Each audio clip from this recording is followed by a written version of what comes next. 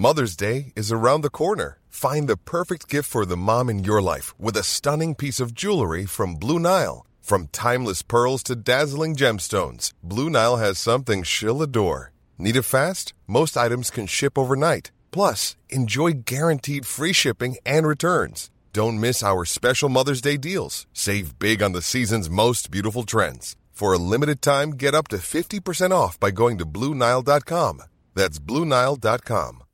When you make decisions for your company, you look for the no-brainers. And if you have a lot of mailing to do, Stamps.com is the ultimate no-brainer. It streamlines your processes to make your business more efficient, which makes you less busy. Mail checks, invoices, legal documents, and everything you need to keep your business running with Stamps.com.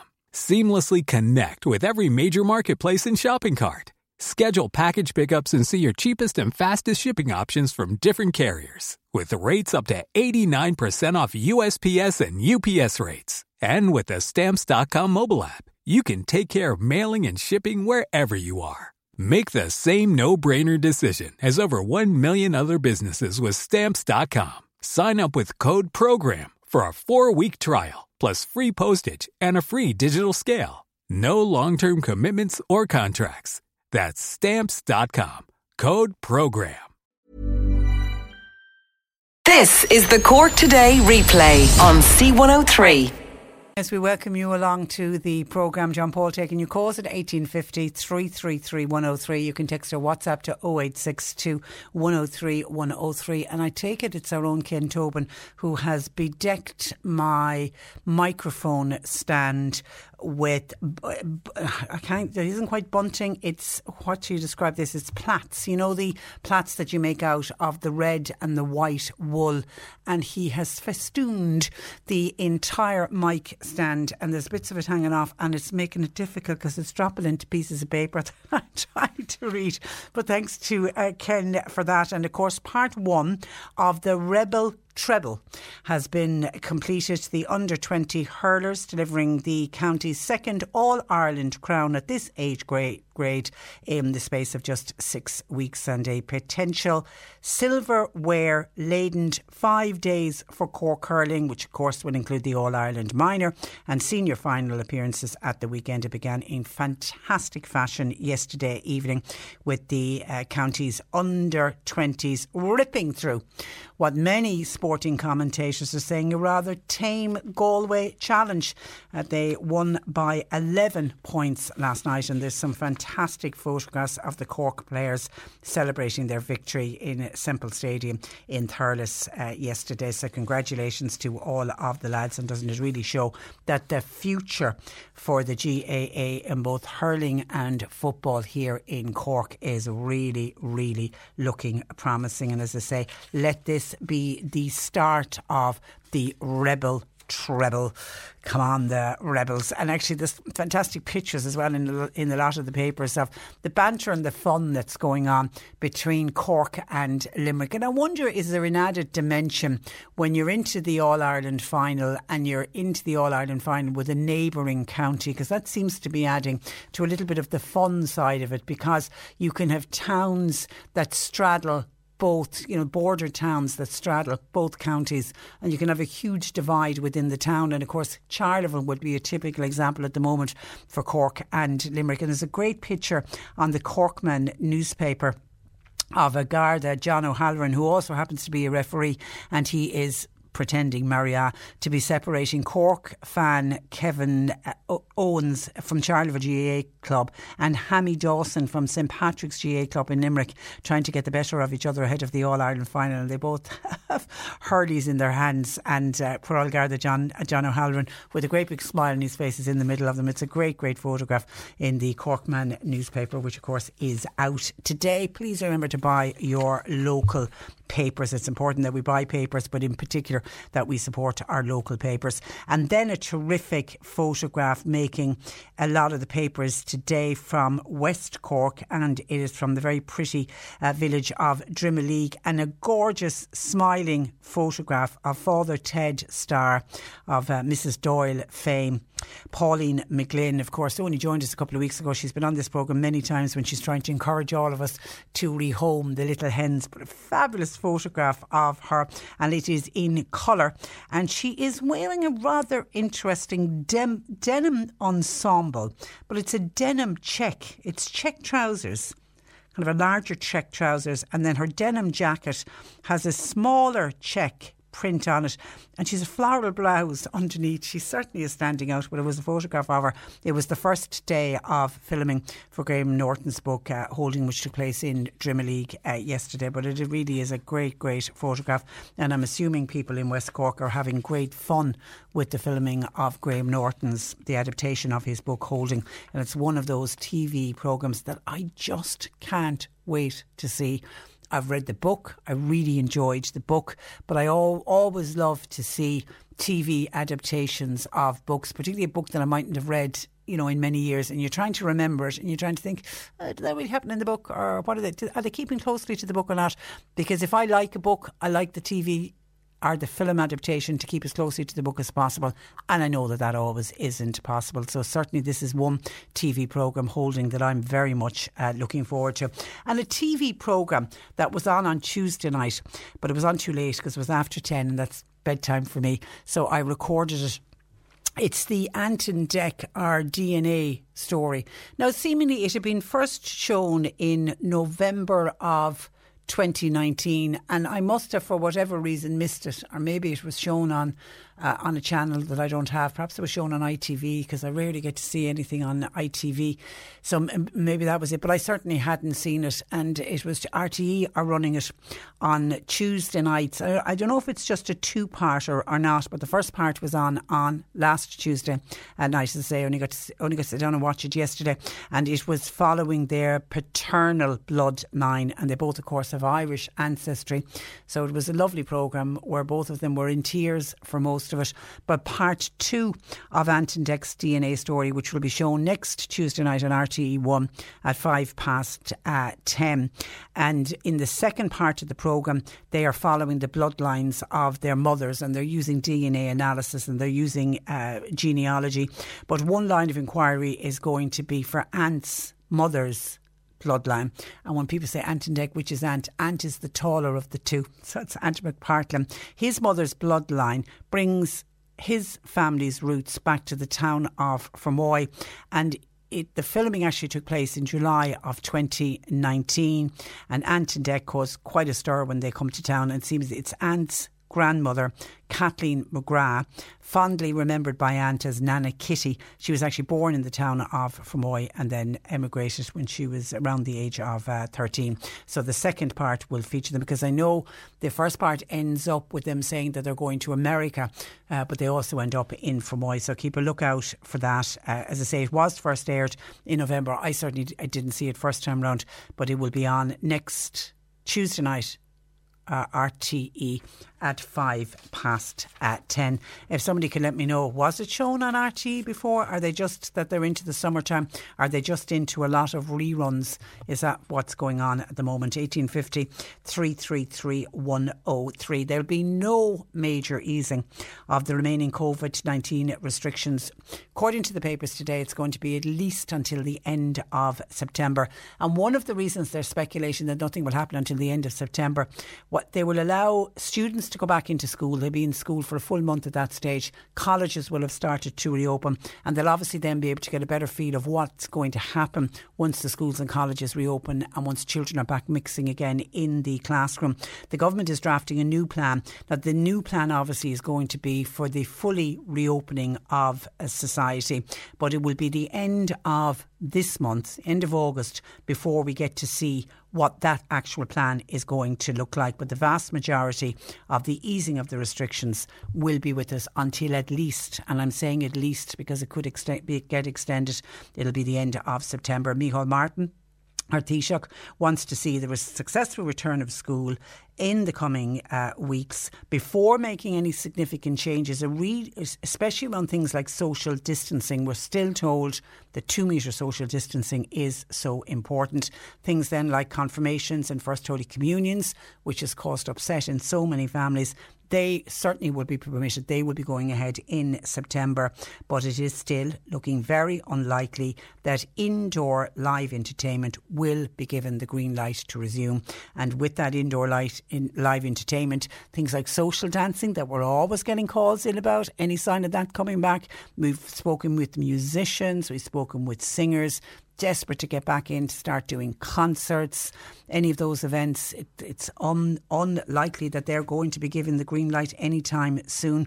A roadmap for the entertainment sector is likely to be published, and then what's looking like will happen, it won't just be opened up in a free-for-all for everyone.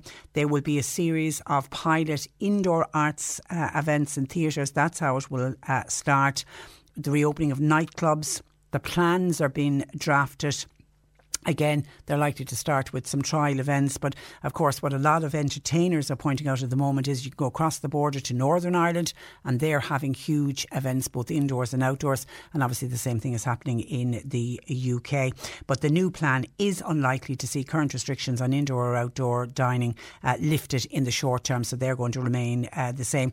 Now obviously a lot of this news is going to come as a huge disappointment to the Arts and the Culture Minister, Catherine Martin, because she now has been told that she won't be at the high level cabinet subcommittee meeting, despite the fact that she requested that she be at it so that she could fight on behalf of those within the live entertainment sector. She asked to be included, but her request has fallen on deaf ears. She was meeting with the sector yesterday and she actually made what many would say was an extraordinary decision to encourage the industry to lobby her cabinet colleagues to ease restrictions, because I suppose she's basically saying to those within the sector, I'm trying my best and I'm getting nowhere, so I need you now to go and lobby all of my cabinet colleagues.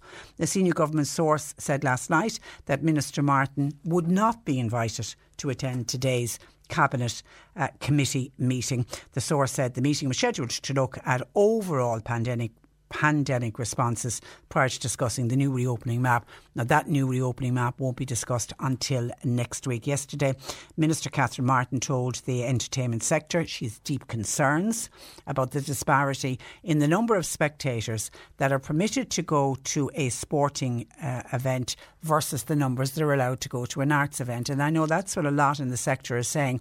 It's safe to allow tens of thousands of people at a sporting event, but yet you're saying it's not safe to allow thousands of people to attend a live gig instead. The Minister said she gave the 3 party leaders a roadmap for reopening the sector. She gave that early this month. She was hoping it was going to be considered at the 6th of August, but she said it wasn't approved. She said despite her best efforts.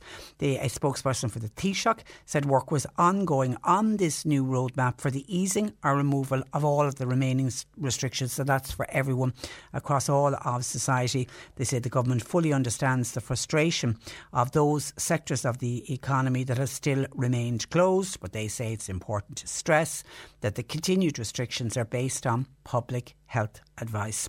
Now, the Cabinet Committee is meeting with senior public health officials today. They'll discuss the current situation with coronavirus. What are the numbers looking like? How many are in hospital? How many are in ICU? And obviously they're going to look at our extremely successful vaccination programme. Then a separate meeting is going to be held next week, and that's when the Taoiseach and a select group of ministers who sit on the Cabinet Committee on COVID-19, they'll discuss the reopening plan. I mean, that's the meeting I think that Catherine Martin really wanted to be at, but she's been told no. Then there will be a full Cabinet meeting that will need to be held, and then they'll sign off on the plan before it is published. And as I say, they're expecting it to be published at the end of the month, which is obviously the end of next week, but nothing expected to be in place before the end of September at the very earliest. And a gradual system for people returning to offices. That's also going to be spoken about. That's expected to be in the plan. However, government sources say some businesses are making their own plans, which they're entitled to do. Requirements to wear masks in shops, on public transport, all expected to stay in place for some time to come. And the number of spectators expected at horse racing meetings, that's going to increase. At the moment, they're at 500 spectators. That's what it is for most sports, but that is expected to increase. But that's what will frustrate those who are in the live entertainment sector, that if they're seeing an increase on what they say is already high numbers for sporting events, you can see how the live entertainment sector will take great umbrage from that and really feel like they are being left behind. Now, alcohol is still so cheap in Ireland that the cost of reaching the weekly low risk limit is under €5 for women and under €8 for men. To discuss the latest alcohol cost survey by Alcohol Action Ireland, I'm joined by Ewan McKinney. Good morning to you, Ewan. Good morning, Patricia. Thanks for having me on. Well, you're welcome. And I suppose it's important to say that these prices are for the off-trade, not the on-trade like pubs and restaurants. Exactly, a very important qualification. So in normal times, about 2/3 of the alcohol that Ireland's drinking population they purchase from the retail sector. That's your typical supermarkets, convenience stores, corner shops, garages, etc. And then the other third is purchased in what we call the on-trade, which is essentially pubs, clubs and restaurants. So our survey seeks to look at the off-trade because, we think that is primarily where the greatest difficulty in relation to our relationship with alcohol is actually occurring. And we know that price is a significant contributor to stimulating demand. And so what we have discovered and what we continue to show in our annual survey is just how affordable alcohol is in the off-trade. So typically a standard drink, and you refer to the HSE, Department of Health guidelines, which say you shouldn't have any, if you're a drinker as a man, you shouldn't have any more than 17 standard drinks in a week. Or a woman 11 standard drinks in a week. And so in the market at the moment, you can purchase that standard drink. If beer is your choice, you can purchase that for 46 cents. If cider is your choice, you can purchase that for 45 cents. If wine is your choice, it's 56 cents, and onward then into spirits, where it reaches the high price of whiskey at 68 cents per standard drink. And so when you do the math, then you come out with a figure whereby if people follow that public health alcohol advice as a man, you can reach that threshold by spending as little as €7.65, and for a woman less than a fiver at €4.95. So these again demonstrate just simply the exceptional affordability of alcohol across every community in Ireland, and again reinforces the necessity for minimum unit pricing, which will, from the 4th of January next year, significantly change that availability of that cheap, strong alcohol, because from the 4th of January, none of those standard drinks can be purchased for less than €1. You say that cheap alcohol has been supported by a sophisticated pricing strategy. Explain what you mean by that. Yeah. Well, essentially, people might be under the assumption that perhaps, the discount supermarkets may be the source of the only place for cheap alcohol. Yeah. But in actual fact, when we look at the cross range of supermarkets, convenience stores, as we have done in this survey, what you'll see is that actually, when it comes to products like beer and cider, that it doesn't matter whether you're in Thurles or Terranure or whether you're in Mallow or Malahide, you're going to get the same price. The price will be the same for the standard drink. Now, the packaging or the particular offering may change. In other words, convenience stores tend to have a smaller packaging, typically 4-packs, 6-packs, that type of stuff, maybe an 8-pack, whereas in supermarkets it tends to be maybe 18, 20, or in some cases 24. The slabs. And so exactly. So what supermarkets tend to do is just offer more volume to the consumer, but the price point is the same whether you're purchasing in that convenience store, as I say, in wherever you want to pay, from Skibbereen to Swords, it doesn't make any difference. And so the reason that's the case is because, well, first and foremost, there are only 5 or 6 players in the supermarket market, and they're all chasing consumers with a real hyper discounting of alcohol. But then when you get into the convenience stores, there's really only 2 major entities that are controlling that market or have the lion's share of that market. And people may think that, all these different brands of convenience stores, but they're really only owned by 2 entities. And so they largely control the price of that alcohol. And again, the point, I suppose, is that at that retail level, the consumer is getting 8 times multiple of their purchasing power than they would in the on-trade. And, your listeners will be saying, "Well, God, I wish I could buy a pint of beer for, as we would be indicating here, for 92 cents. But, we know that a pint of beer in a bar is likely to be 4 to 5 euros. So you can see the multiple on beer and cider is about 4 to 5 times. But at wine and spirits level, it's actually about 8 times the multiple.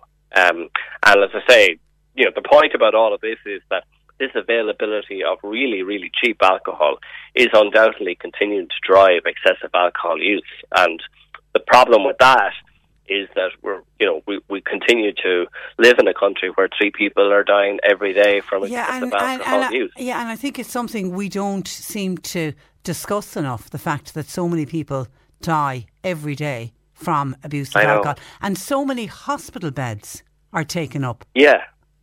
Well, I mean, the Health Research Board published a report last month, which is the 1st of July, which indicated that in Ireland, amongst the drinking population, and there's about 2.6, 2.7 million people who drink in this country, about 600,000 of those, just under 15%, have what can be shown as a prevalence of an alcohol use disorder.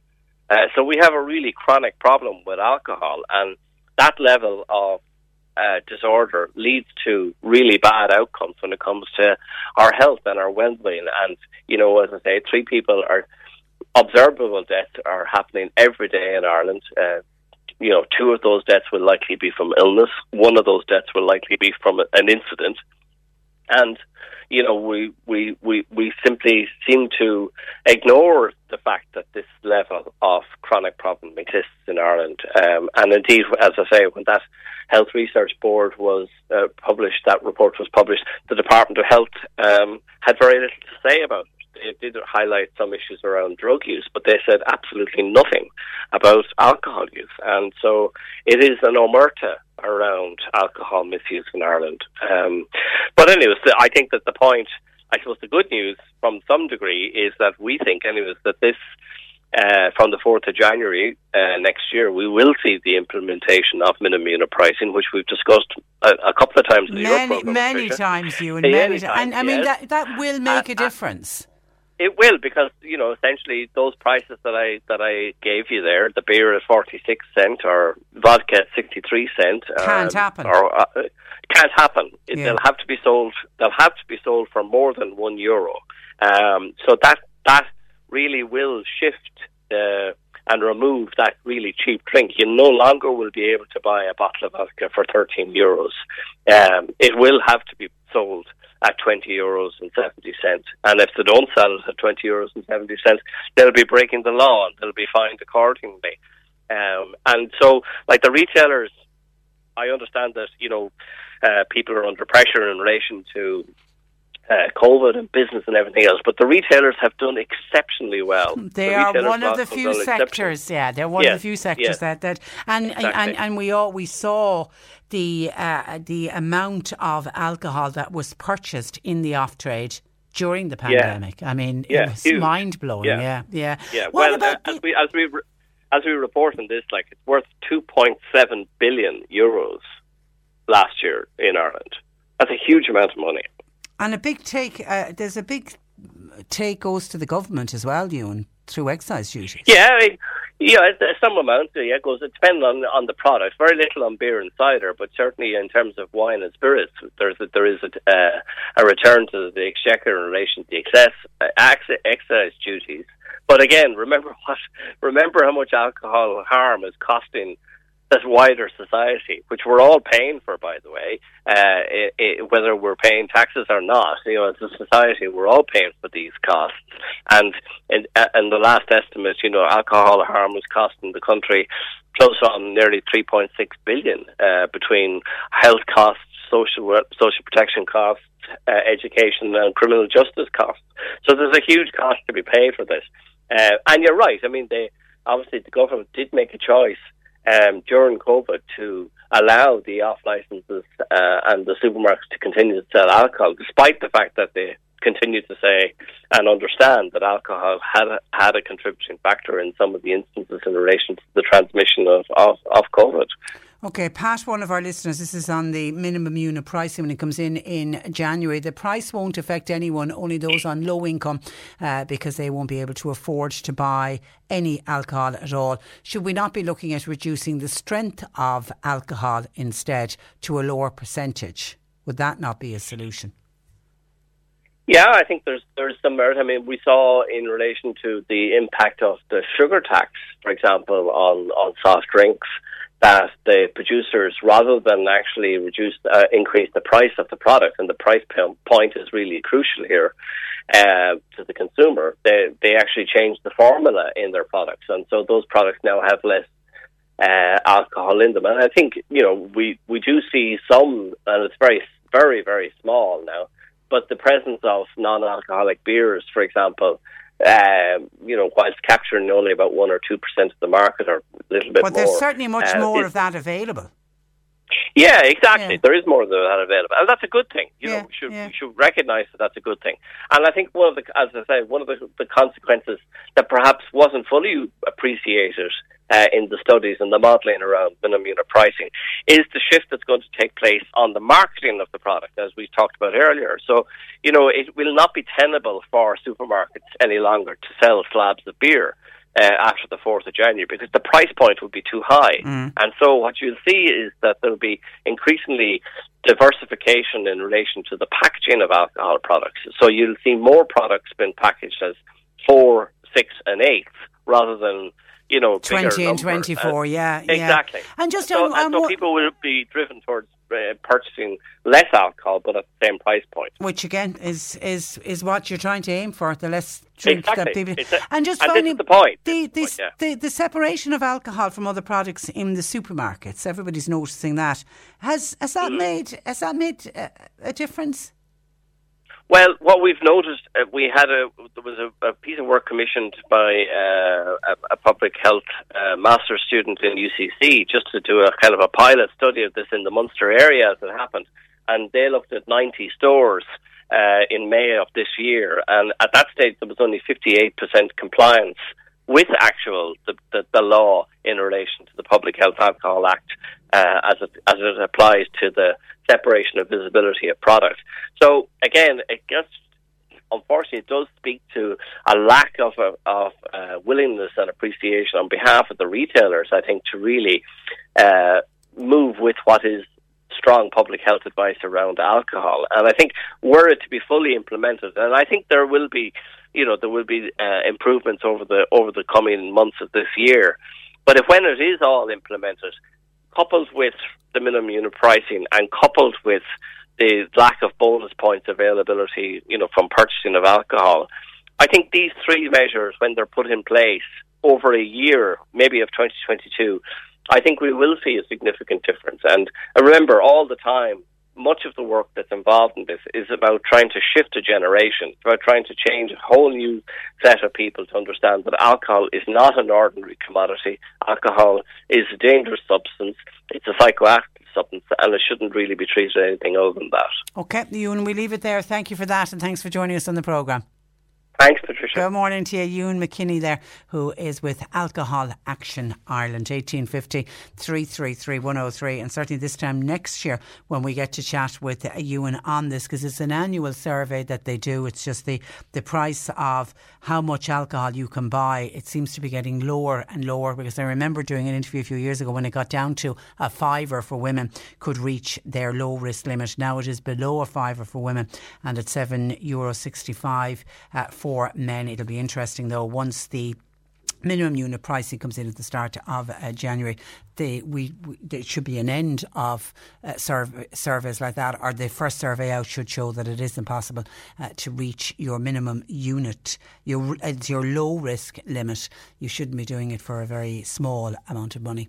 And I know that doesn't sit well with everyone. I think Pat's point about it's low income families, the people who may like to enjoy maybe a bottle of wine at the weekend, a husband and wife sharing a bottle of wine at the weekend. Suddenly that bottle of wine come the beginning of January is going to increase in price, so not everybody happy with it. 1850 333 103. John Paul taking your calls. You can text and WhatsApp to 0862 103 103.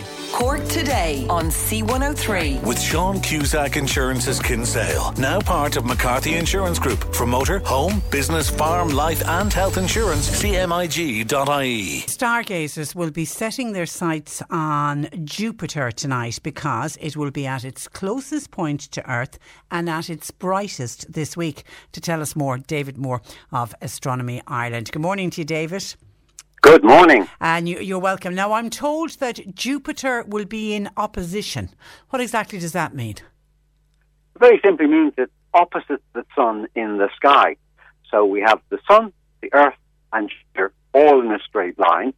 And that means, because the two orbits are roughly circles, that Jupiter is at its closest. We're going around the Sun a bit faster than Jupiter. It takes us 1 year. Jupiter takes 12 years. So we actually catch up with it every 13 months. And Jupiter's a little bit closer this time than it normally is. So it's going to look that tiny bit brighter in the sky. But roughly every 13 months we'll see Jupiter like this. And it is really spectacular. I've been watching over the last few weeks. And because it's at its brightest, I'm assuming then it's easier to spot with the naked eye. Yeah, in fact, it's 15 times brighter than the brightest star in the sky. So if you look overhead and look for the brightest star in the south, a bit lower down, you'll see this thing that's 15 times brighter than any other star. And it's not a star, it's the planet Jupiter. And it's going to be like that for several months, in fact. And it'll be in the evening sky now for people to see from now on.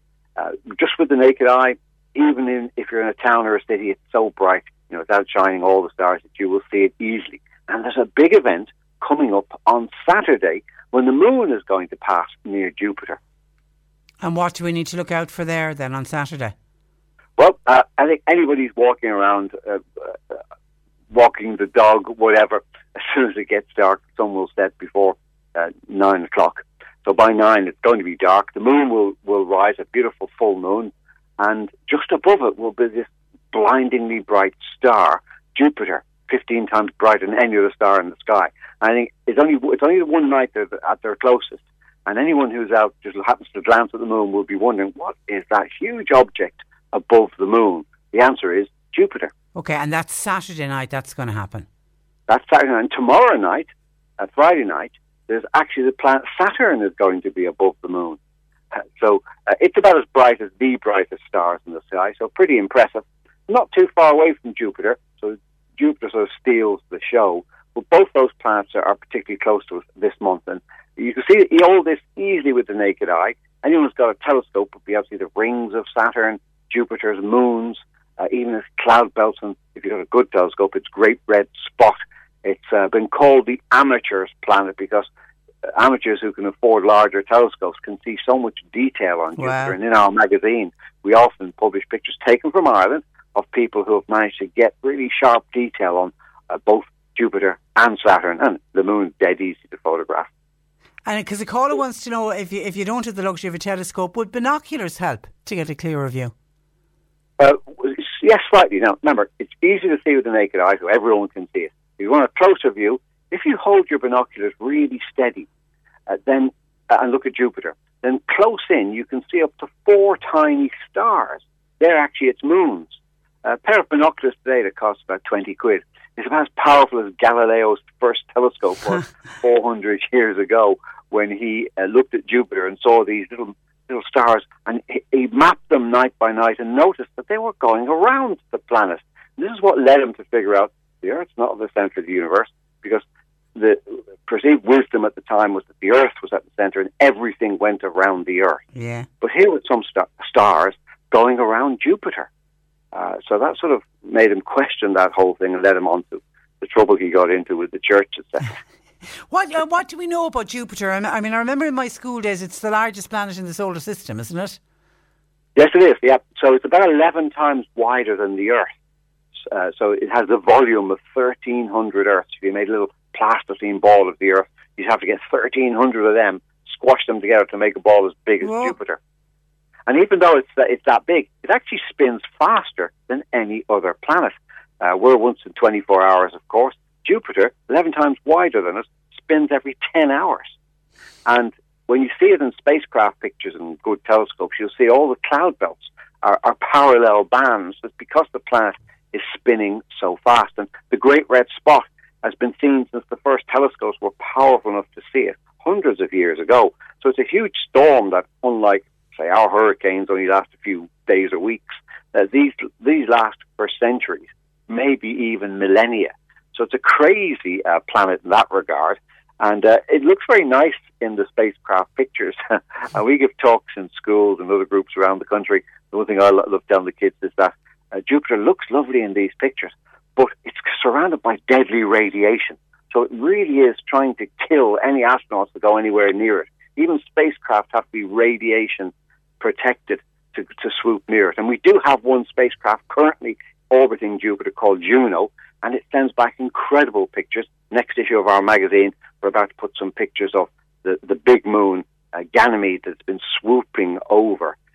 So that's the first most recent of many missions that have flown past Jupiter. And they're stunning, they're stunning photographs. When I mentioned earlier you were going to be joining us on the programme, David, I was talking about astronomy. Has it become a popular hobby during the pandemic, with people finding themselves with more time in their hands, and many people have taken up hobbies? Is astronomy one of them, do you believe?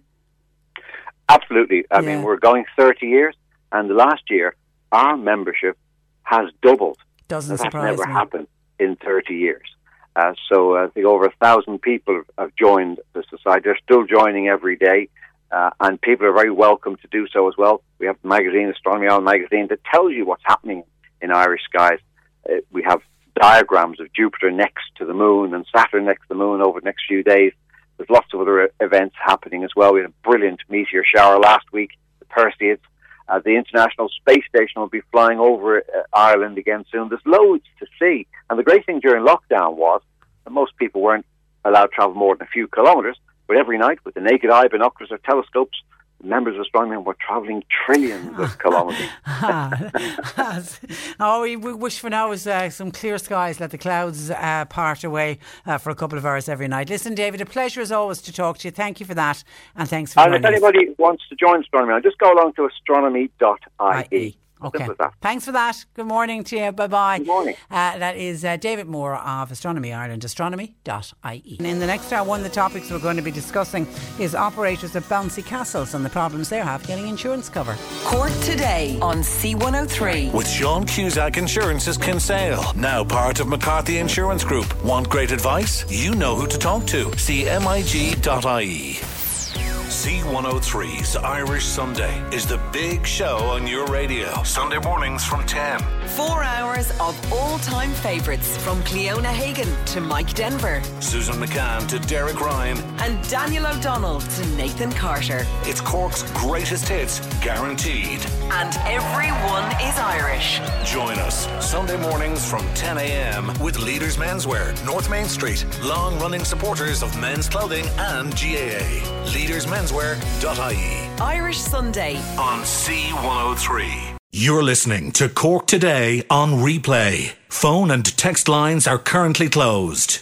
We've been talking about Cork and the Rebel Treble, which is now underway for our hurlers. Jim has sent me in a photograph to say that his Limerick neighbours are getting a little bit cocky at the moment, and they have already won the 2021 All-Ireland hurling final without a ball being even thrown in. And he sends me on a picture from his neighbours in Whelan who have, I think it's a pallet, is it a pallet turned on its side, painted in the green and white of Limerick, and it says Limerick All-Ireland Champions, and it has 3 dates on it.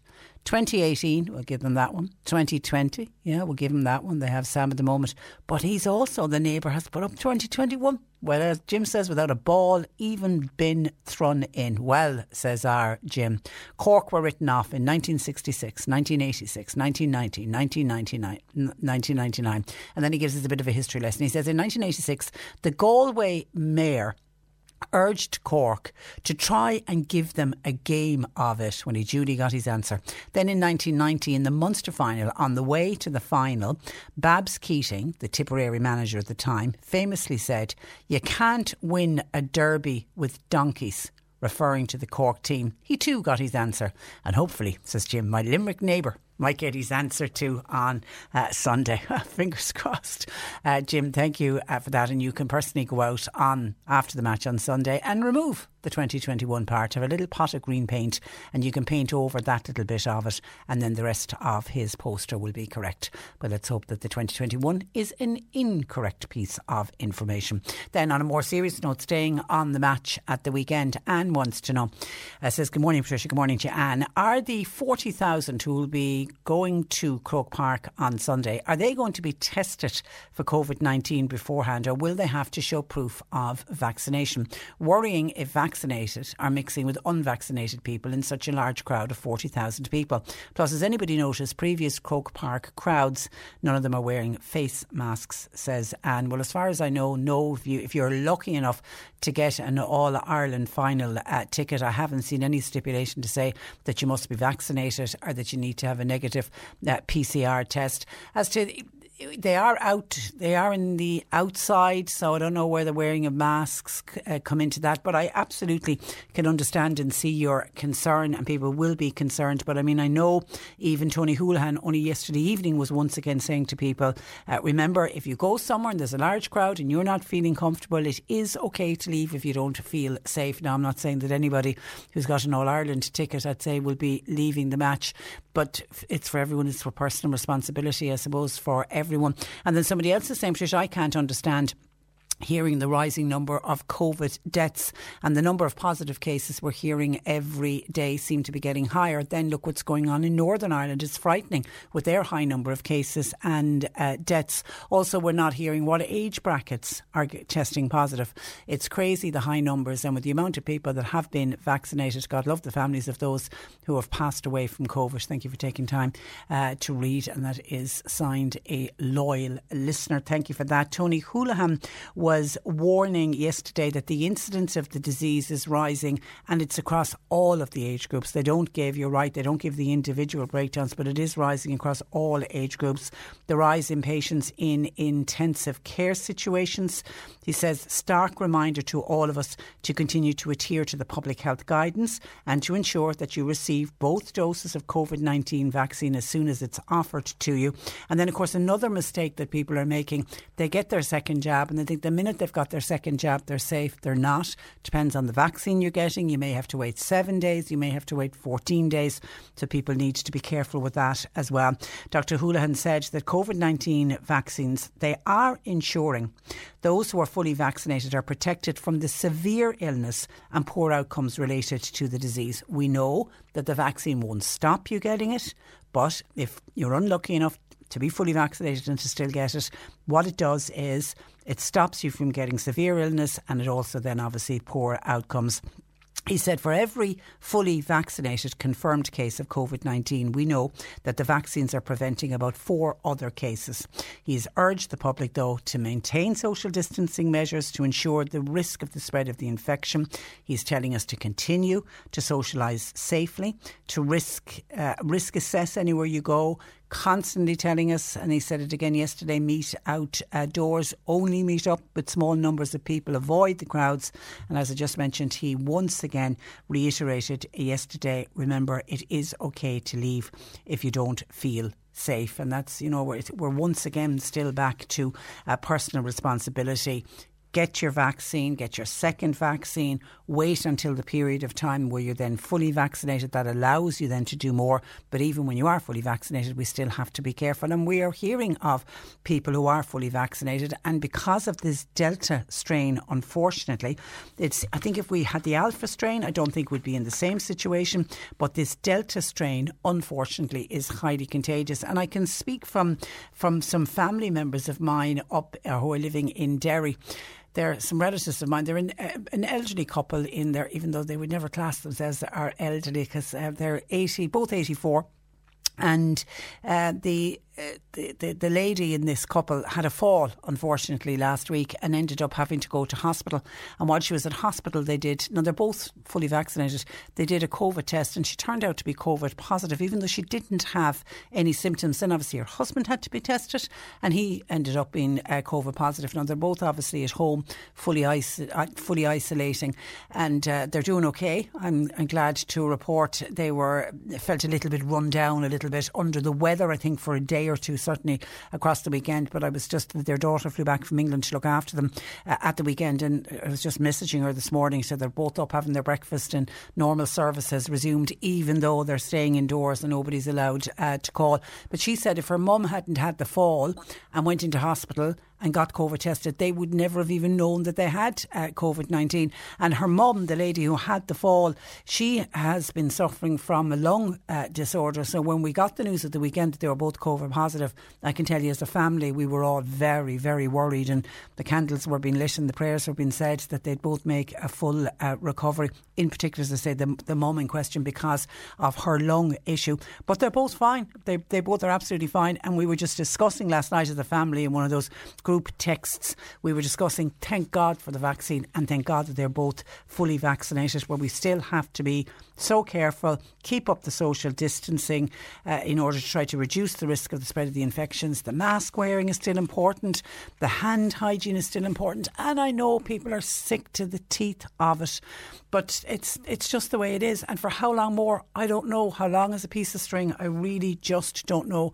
how long more we're going to be wearing masks. And I know people are sick of the masks and people are fed up with the masks, but we have no other choice but to stick with it. We've got to keep going, we've got to press on until we get to herd immunity, and then of course we're not all safe until everybody is safe. We need to get vaccines out to poorer countries. We need to get countries that have huge vaccine hesitancy, the powers that be in those countries need to work on that. Thankfully in this country, while there is some vaccine hesitancy, it's a very, very low figure indeed. We are again the poster boys of Europe for the right reason, because of the amount of people stepping up to the plate and realising how important it is to get vaccinated and then to get fully vaccinated. It is just so important. But even then, we still can't leave our guard down. 1850 333 103. Scam alert. Thank you to Stephanie for that. For this, Stephanie says, hi, just got a landline phone call saying that I had been charged £79.99 sterling for Amazon Prime, and to cancel I needed to push 1. I did push 1, says Stephanie, and a lad asked me to download the cancellation form via Google and to do it onto my laptop. It sounded like it was coming from an Indian call centre. I stopped right there because that form for sure will ask you for your bank account details, etc. I then checked the Amazon website. Any Prime you would get for free at first, and any cancellation could be done via their website. Greetings, says Stephanie, who interestingly got that to her landline. So that I was checking with John Paul, because having been off for the last 2 weeks, I was trying to get up to date on, because we get so many calls about various texts and various scams. I was saying, is that a new one, the Amazon Prime one? And John Paul said, yeah, it's been around for the last couple of weeks and we've had a number of calls about it. And John Paul made a good point for anyone who does have an Amazon account, or anybody who deals with Amazon.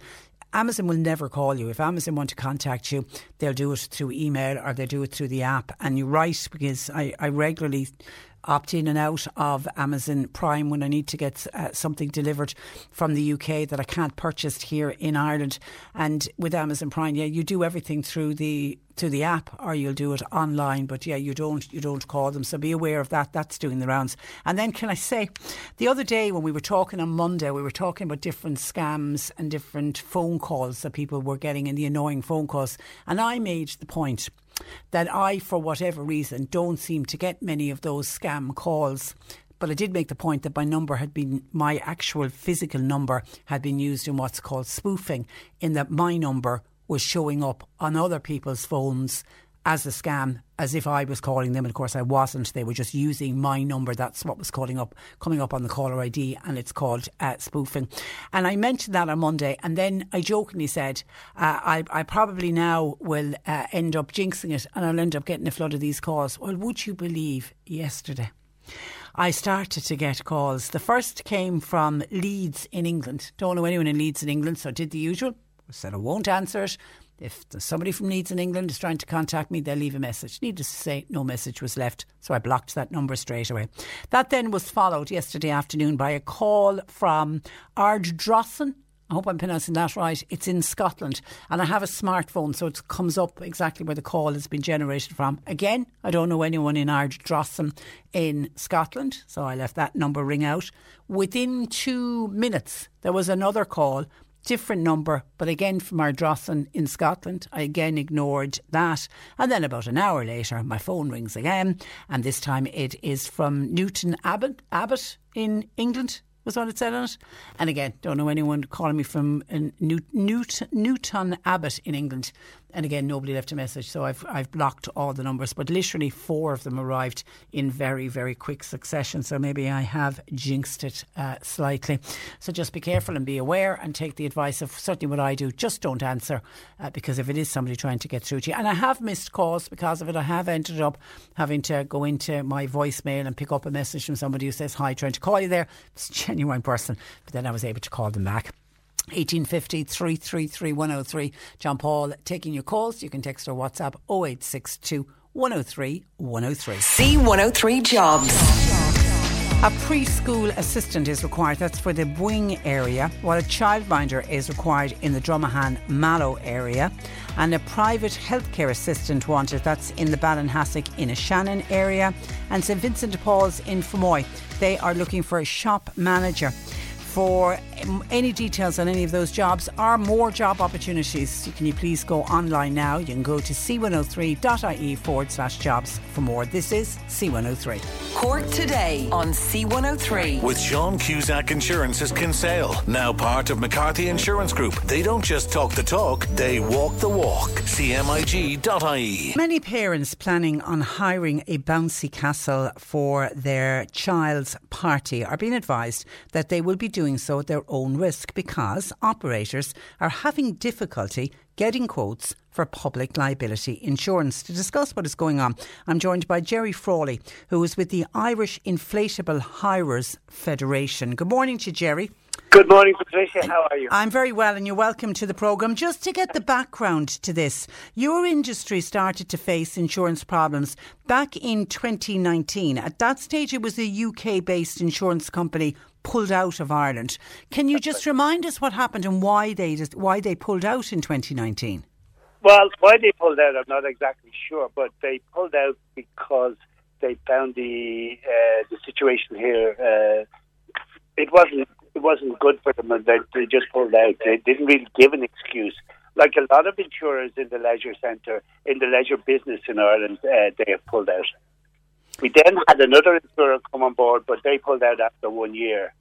But you've never had a lot of competition, have you, that you can shop around for a good insurance quote? Absolutely not. They're like hen's teeth. They're hard to find, and at the moment they're impossible to find. And is it true any of the companies in the past who've offered insurance, they've all been overseas? Are Irish companies hesitant to get involved in this business? Yeah. Well, Irish brokers have got involved, but underwriters, definitely, we have to go to London, to Lloyd's of London-based insurers and underwriters. That's where they're based generally for the leisure industry here. Is Brexit having an effect? I don't think some people have quoted Brexit as being the problem. I do not believe that's the problem. I think they've got over that and they can deal fine with it here. But some of the problems, there are a reluctance on behalf of insurers, and yet they operate quite well in the UK and in Northern Ireland. But in the Republic, because of our court system, our compensation system. But there's another factor also, Patricia, that affects us badly, and that is the lack of regulation on our industry here in the Republic. We've been trying to deal with the government for 7 years now. We've put forward to them exactly what steps they need to take, and they've entirely ignored us over the last while. So you're saying there's no regulations governing this industry at the moment? Yes, there is. There's European safety standards, and they're what's called best practice. Yeah. And we would like the government to take some action, as they've done in the UK, and the HSE have taken it over there with PIPA.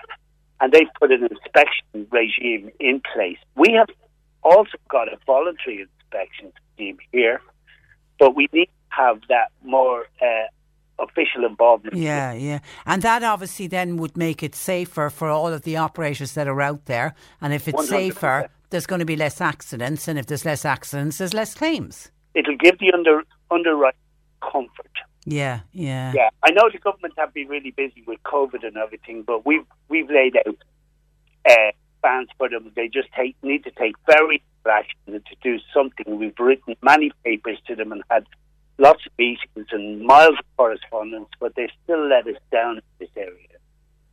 And are some of your members, some of the operators, Jerry, attempting to operate without public liability insurance? And what problems and dangers does that present for the owner? Well, yeah, it's always a risk. And the vast majority of operators of inflatables do not want to operate without insurance. They have livelihoods, they have mortgages, bills to pay, vans to pay. The initial investment on their equipment, they have to pay back. So they're a bit stuck between a rock and a hard place, and their business is coming in. And some of them are, they're doing it without insurance because that's the financial situation they're in. And can, as I mentioned in my introduction, can you get parents to sign something saying your children are going to go on this bouncy castle, and if they bounce off and break an ankle or break a wrist or whatever, that they're doing it at their own risk? Are you covered if you get somebody to sign that? You are and you aren't. It's kind of up in the air with that one. We explain to all our customers here in Bounce Ireland that we believe that all play has risks. All play. When you were playing as a child, when I was playing, we could hurt ourselves. That's natural. And you need risk for development of children. What we want to do is minimise the risks in that area by complying with European standards.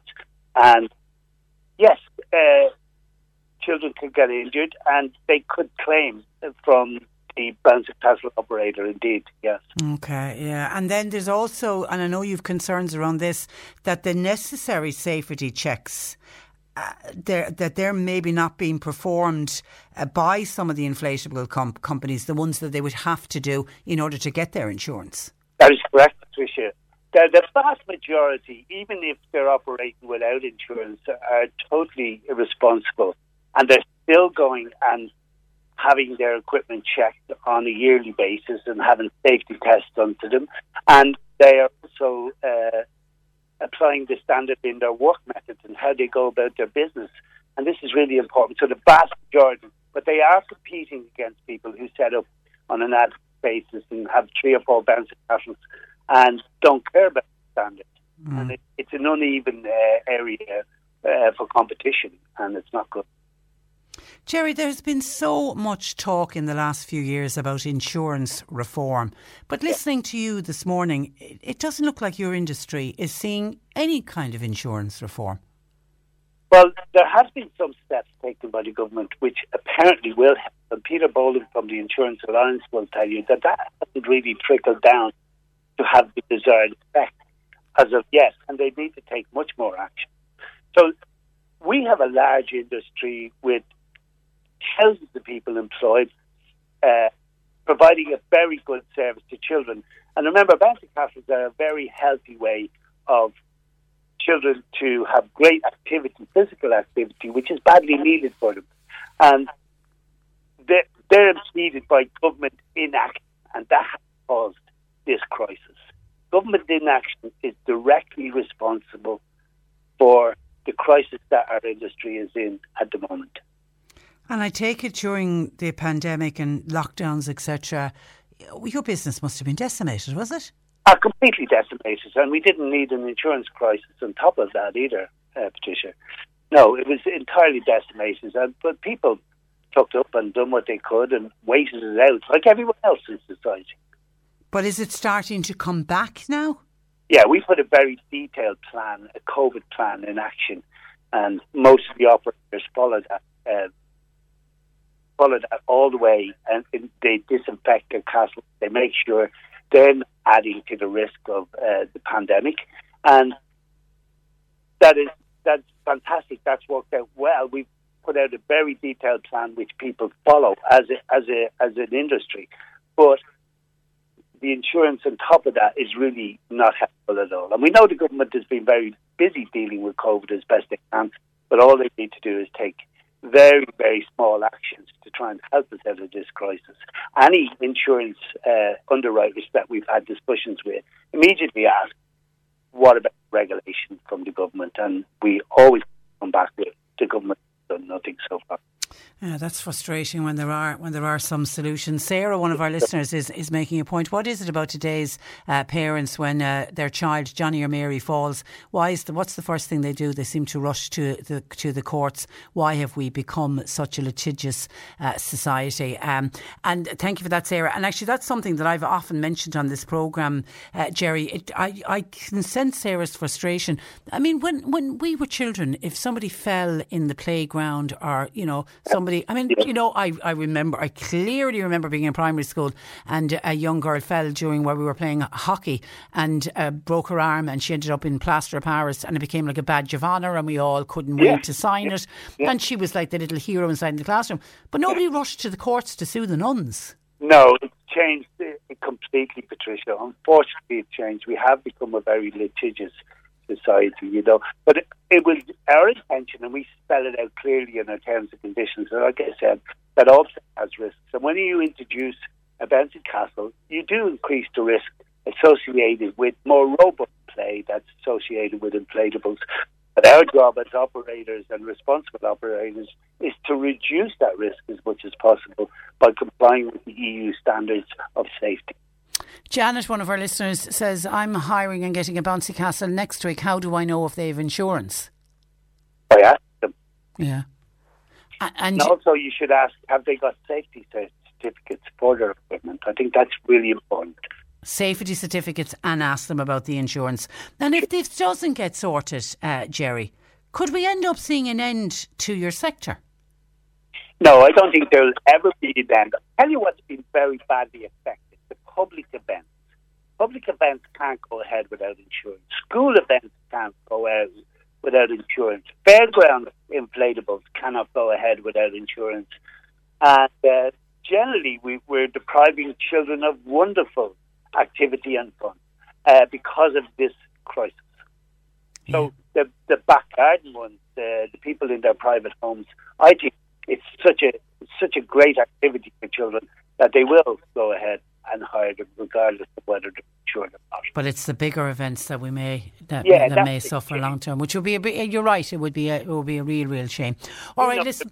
Yeah, the field day, Patricia. Great. The bouncy castles are up and everything, and unfortunately, that's not happening at the moment, and that's terrible. And there isn't an adult amongst us that doesn't like to go up on an old bouncy castle every now and again. You're not allowed to. Okay, of course I'm not allowed. Okay, all right, listen, Jerry, we leave it there. Thank you for that, and I do hope that there is a solution found to this, because you bring many, many hours and hours of fun for children, and as you say, your members operate all over the country. Listen, good luck with it, and thanks for joining me on the programme. Thank you, Patricia. Good morning to you. Bye-bye. That is Jerry Frawley, who was with the Irish Inflatable Hirers federation, which I have to say, when I came across, Jerry, that was a new federation that I wasn't aware of, and they cover all of the bouncy castles. 1850 333 103. John Paul taking your calls. You can text or WhatsApp to 0862 103 103, and an amount of people saying, Patricia, those Amazon calls are everywhere. Somebody said I had 4 of those Amazon calls yesterday on my landline. The Amazon one seems to be affecting people's landlines. I simply just hung up immediately. Cork Today on C103. With Sean Cusack Insurance's Kinsale, now part of McCarthy Insurance Group. For motor, home, business, farm, life and health insurance, cmig.ie. Going to Fermoy Garda station for this week's Garda Fire, where I'm joined by Sergeant John Kelly. Good morning to you, John. Good morning, Patricia. And we start with a piece that you mentioned last week, and this was to do with the theft of catalytic converters. Tell me what happened. Yeah, just to give you what subsequently happened. That night there was another 3 taken from Yaris's down in Youghal. There was one taken in Dungarvan. There was one taken in Fermoy the same night. Now, that blue Skoda Octavia that we had given out was seen in the area. So subsequent to that, that car was recovered on the 17th. That was early Tuesday morning above an Innis Diamond. So I'm just giving it as an idea of the range that this gang has covered. You know, that they can be operating in Waterford, Cork, Limerick, and the car then turning up in Clare. But also, as well, the fact that in the all case, as I said, 3 cars over a short period of time. It appears that the scouting is done in advance. They know exactly. They're not coming at random and scouting around trying to find those cars that they already, I believe that they already know when they're coming down where they have jobs lined up to do, you know. Yeah, they're not driving around looking for the cars on the night. They already have them. So. Yeah, they've already done their homework and they know where those cars are likely to be parked. Yes. So, I'd appeal to people, look, if they see, they think their car has been scouted, if they see somebody just kind of, paying attention or taking the number or whatever, that they might see the scout car, maybe a day or 2 in advance, but as I say, this would appear to be what is happening, It's an organised gang, for sure, that can turn up anywhere in the country. Very, very organised. And obviously we have the problem then that if, there has been some stuff recovered there in the recent past, but again, connecting it to the vehicles from which it has been stolen is kind of almost an impossibility. I know. It's a huge cost to the owner to have the catalytic converter replaced. It's a horrible, horrible crime. It could be a total write-off when you're talking about a zero car, because you're talking maybe $650 to replace a catalytic converter, $700, more than probably the cost of the car, and it's a horrible thing to happen, Yeah, it's dreadful. Now you're putting a shout out to keep an eye out for another car. I'm putting a shout out there for another car, black Audi A4. What this car was seen there. I would say the centre hubcap, the small little centre hubcap, is missing from the front right wheel. And just to give the circumstances, this was last Sunday at about between the owners left their house in Kanturk. They left their house at about 1:05 in the afternoon. 1:20, exactly 15 minutes later, they got a text that their alarm had activated. A neighbour was at the scene as well, and when they came back, they found a black car outside, revving. Was immediately outside the car, revving and blowing the horn. When they approached from behind, they didn't know at first who it was, but it took off then at speed. They don't know what the direction of travel, but luckily enough, the alarm paid for itself. So they were immediately back to the house. But as I say, 15 minutes, after they left the house, the activation occurred, So okay. This is a black Audi A4. I feel quite sure last Sunday it would have probably been doing reconnaissance on other houses maybe. And again, it might turn up as on other burglaries, because they tend to use a car maybe for a week or 2 weeks, work it hard, and next thing suddenly it's found burned out or something. That that oftentimes is the way it happens. And are they still using false number plates? Yes. Yeah. Yes. Yeah, we believe it was a clone plate who, was on this car. So I just ask people, black Audi A4, again, just to emphasise, centre hubcap was missing from the front right. That will make it stand out. Yeah. The fellas involved, one of them was wearing a grey hoodie inside and would have covered his face with the hoodie to so that he wasn't seen. Okay, somebody might have it on dash cam footage. But in the meantime, keep a lookout for those guys. Now, absolutely. Scam calls. We're getting a flood this morning of the Amazon calls that are doing the rounds, and interestingly, they're going to people's landlines, asking them to engage with somebody. So you need to be careful of that. You've got one from Ayr. Yes, purporting to be from Ayr. Again, it came in on a landline. Now, the injured party in this case, they were kept on the phone literally for approximately 2 hours to the person claiming to be working for Ayr. Unfortunately, they disclosed bank account details and driving licence details, but there was some money taken from the account without their permission. So, we'd appeal to people, terminate those calls straight away. Again, the other calls are still happening. The ones where I said the prefix and the first 4 numbers are exactly identical to your own number. Yeah. So those ones are still happening. There's other ones happening as well where people are going into the bank there after discovering activity on their account. But please be aware, check your bank account, I suppose, on a fairly frequent basis as well, just to make sure. But again, don't engage with any text calls or anything like that. We saw another call now where a person engaged with the text call, with the text and inputted their account details. So again, there was an amount taken from their account, Yeah, so and if you answer, I mean, I keep saying to people, do what I do. I don't answer any number that I don't know, and then if the person wants me, they'll leave a message. But if you do answer, just get off the phone straight away. Get off the phone straight away, yeah. A lot of times they will hang up if you answer, or indeed you could get the recording. Yeah. Right? If you're listening to the recording, it's that thing you've committed an offence and all that.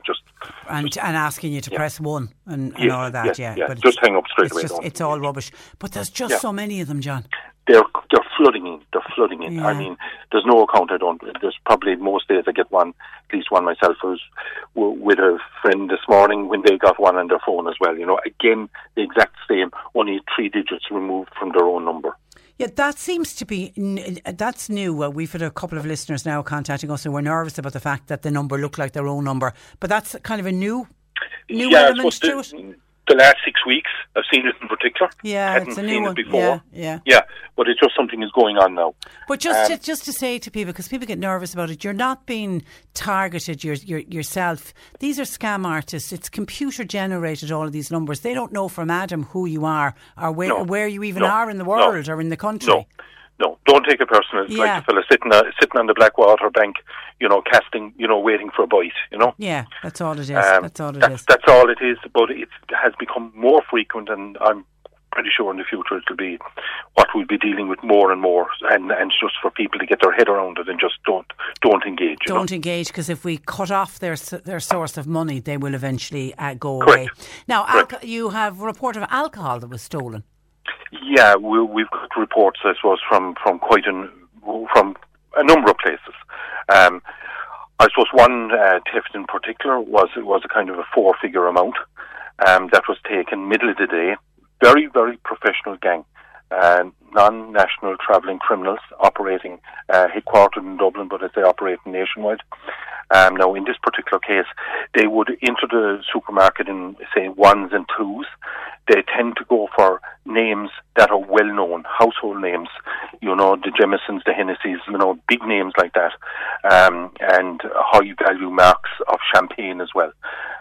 They kind of bring them to various points in the supermarket. They drop it maybe behind fridges where they don't see cameras, and somebody else comes in then with foil-lined bags, and they keep in and out to the car with it. And they may then go to the supermarket checkout and pay for a small couple of things, because they will have seen that they will have been noticed in the supermarket, But in this particular case, they would definitely have needed to make a number of trips in and out of the supermarket. But thankfully, their number of the car they were using was retrieved, following on from which Detective Branch in Dublin, in a part of Dublin, searched the house, and substantial amounts of alcohol were recovered.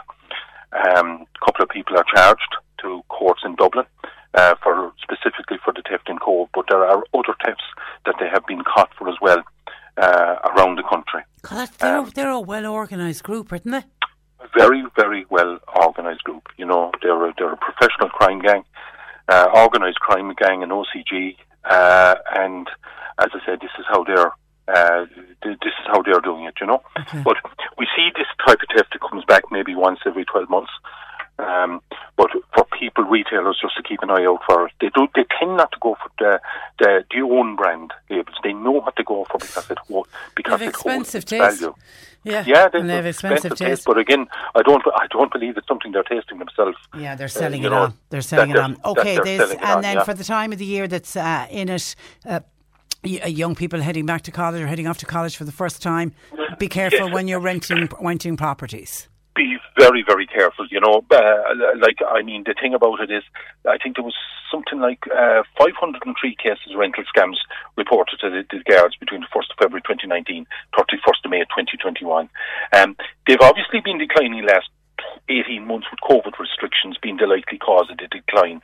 You know, now most of the incidents are happening in Dublin, but they are happening around the country. And I think we estimate something like 900,000 were stolen in rental scams, you know, over this period. Now, I think this year you're going to have, I suppose, students last year didn't have the full third level experience. They were probably doing a lot from home, whereas it's likely classes will be resuming, say, this year. So, you know, it could present an opportunity for criminals. So we'd say to people, look, they should only use recognised letting agencies. Deal with people who are bona fide and trusted. You know, websites can be cloned, and they need to check the URL to ensure it's a real website and take note of the privacy and the refund policy sections. And be very wary of social media adverts, or where a person letting their location will only communicate via Messenger or WhatsApp. You know, you need to look for direct answers, and if responses are vague, you know, disengage. Don't, you know. And physically go and see the property and go inside the property and check it out. Absolutely, and ensure that the person has a key for the property. Yeah. You know, and don't be put off, you know, view the property, go on recommendations, you know, talk to other students, say, from your locality who have been in third level, say, in Limerick or Cork in the last few years, and where did they do, and would they have any landlords' addresses, you know, there would be some, shall we say, trusted traders that are already out there, you know. That's good advice. And to make sure as well, you know, that if they've decided to take up the offer, only use trusted money transfer systems. You know, I would recommend using a credit card. Never transfer money direct or pay cash or pay into cryptocurrency wallets, you know. Okay. And, you know, just be careful.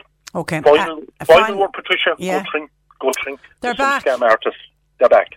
God. So I'd appeal to people, look, keep an eye on their neighbours or elderly friends, and just don't engage. They could be doing power washing, they could be doing anything. Just don't engage with them. Clear them.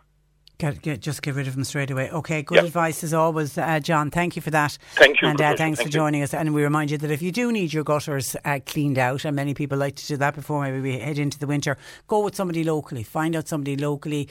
Take a recommendation from somebody who maybe has used a gutter company. But we've got really good tradesmen in our area, and I know they're very busy at the moment. But that's what I would suggest you do: is always go local. And you know, I think the best one ever for any tradesperson coming into the house is to get a recommendation from somebody who's used somebody before and somebody who can stand over their work. 1850 333 103. Hi, Patricia, says Michael, I've got a flood of scam calls, mostly coming from 086 numbers, about 15 of them last week. And yes, exactly what Sergeant John Kelly was saying, similar to my number.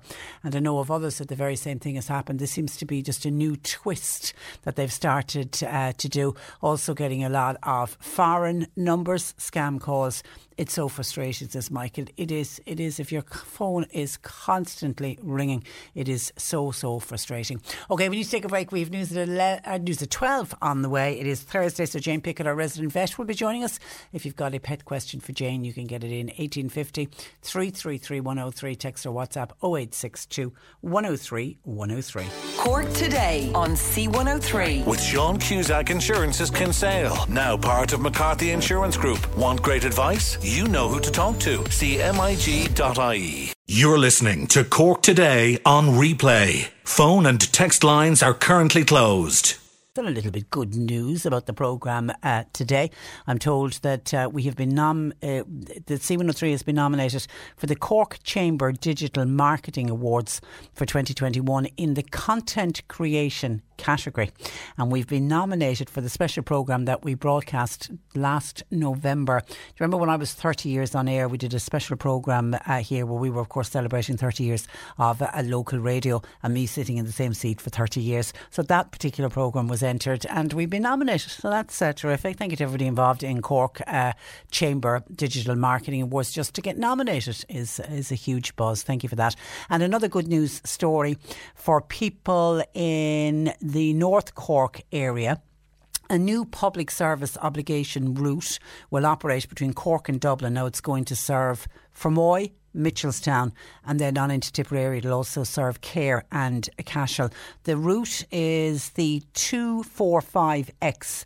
It'll offer 4 services per day between Cork and Dublin, and it'll initially, we're told, be operated by Bus Éireann, but it's been supported by funding from the NTA, and that certainly is good news, because we regularly hear from people in Fermoy and Mitchelstown that they just don't have a regular enough bus service. So that certainly is good news, with 4 services per day between Cork and Dublin, but it will serve Fermoy, Mitchelstown, Cahir and Cashel. So glad to bring that news to you.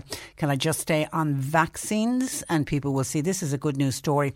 There's walk-in vaccination clinics are going to operate over the next 3 days in Cork City. Now, it's for people who are getting their first vaccine, but it's also for the first time, the walk-in clinics are for people who are waiting on their second vaccination.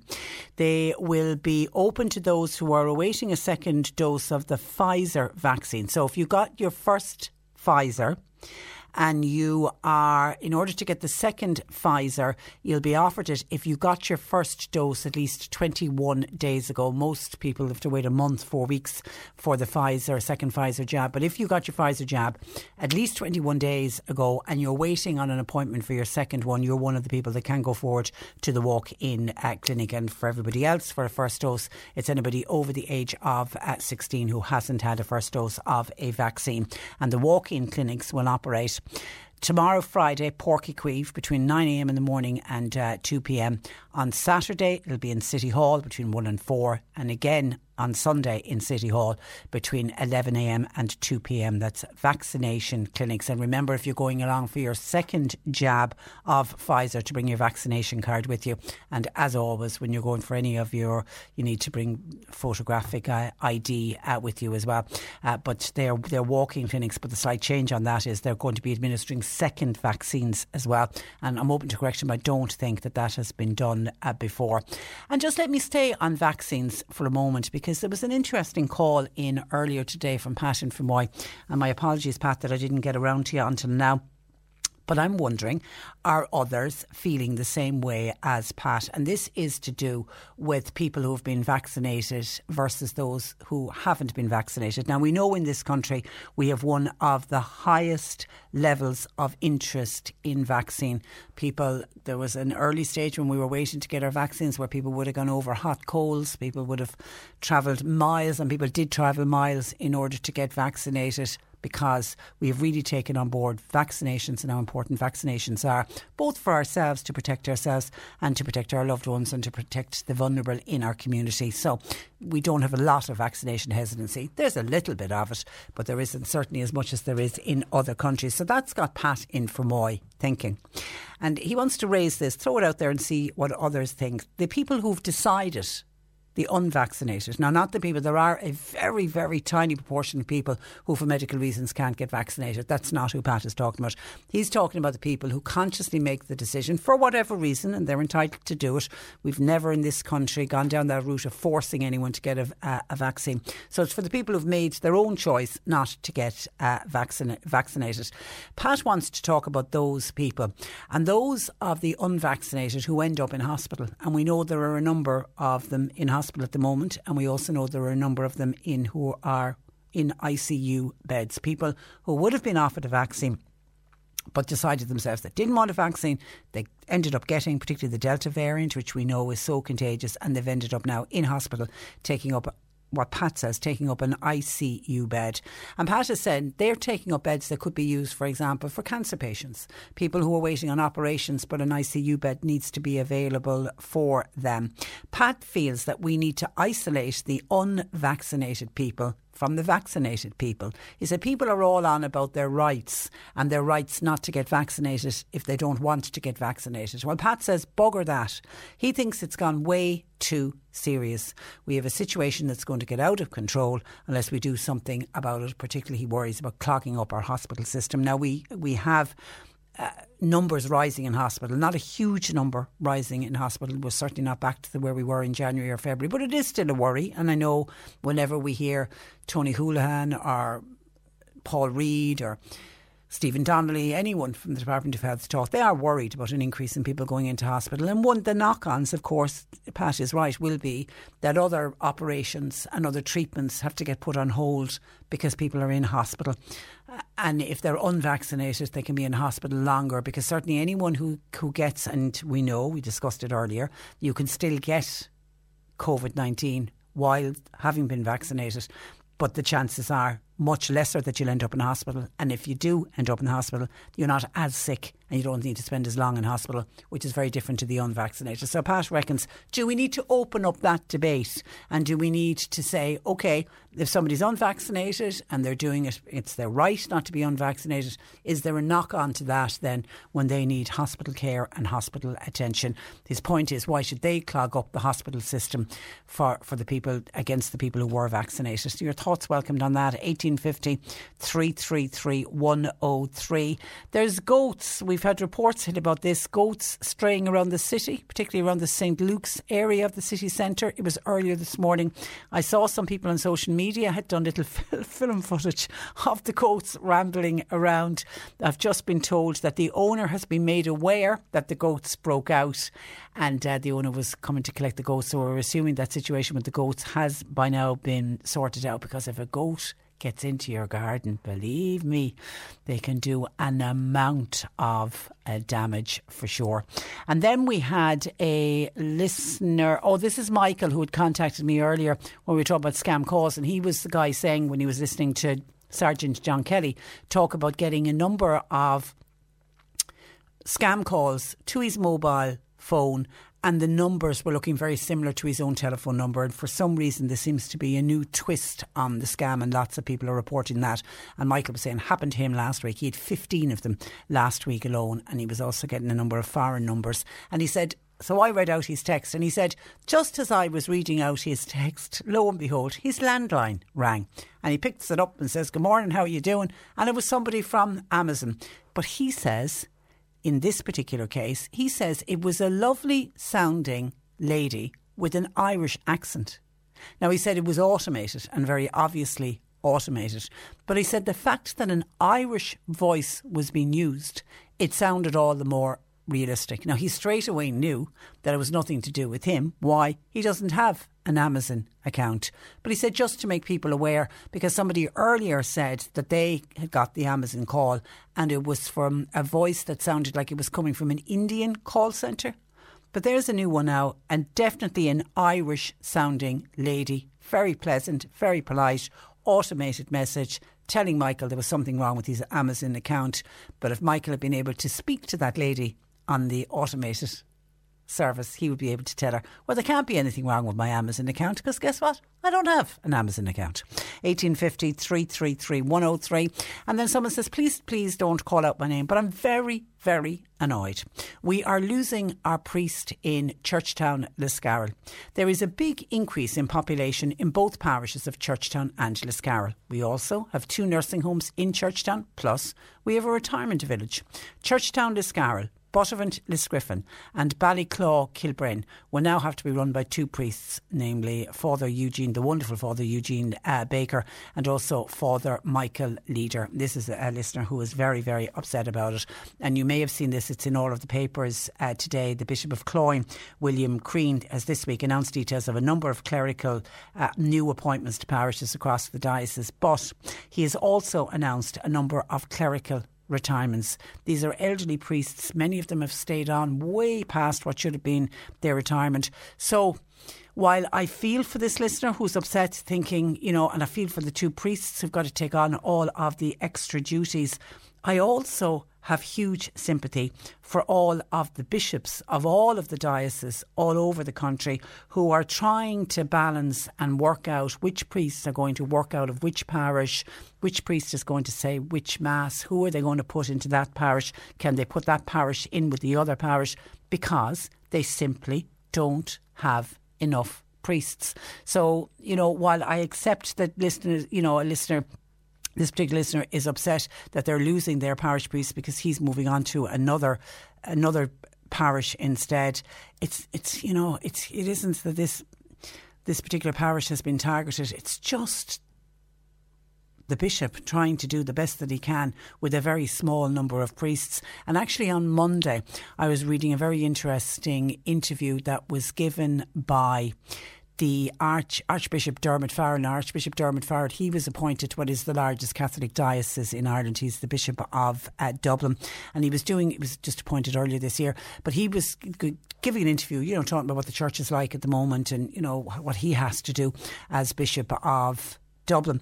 And he made the point in the interview that the current model of church in Ireland is simply unsustainable. And he cited the reason. He said it's due to the ageing clergy, very few vocations, and he also said there's a major decline in the number of people who actively practice and live out their faith. So, he's in Dublin struggling to find enough priests to put into all of the various parishes, and he, like all of the bishops all over the country, is in the very same situation. So I would be very slow to criticise Bishop William Crane, because he's doing the best that he can, and yet on the other hand I do have sympathy for areas that are losing a priest, and this happens all the time when they do the new appointments to parishes. And generally speaking, beforehand, when we had much more vocations in this country and we'd much more priests, it was just every couple of years, every few years, priests got moved around, and there was always an element of sadness attached to that as well, because the priests built up relationship with their parishioners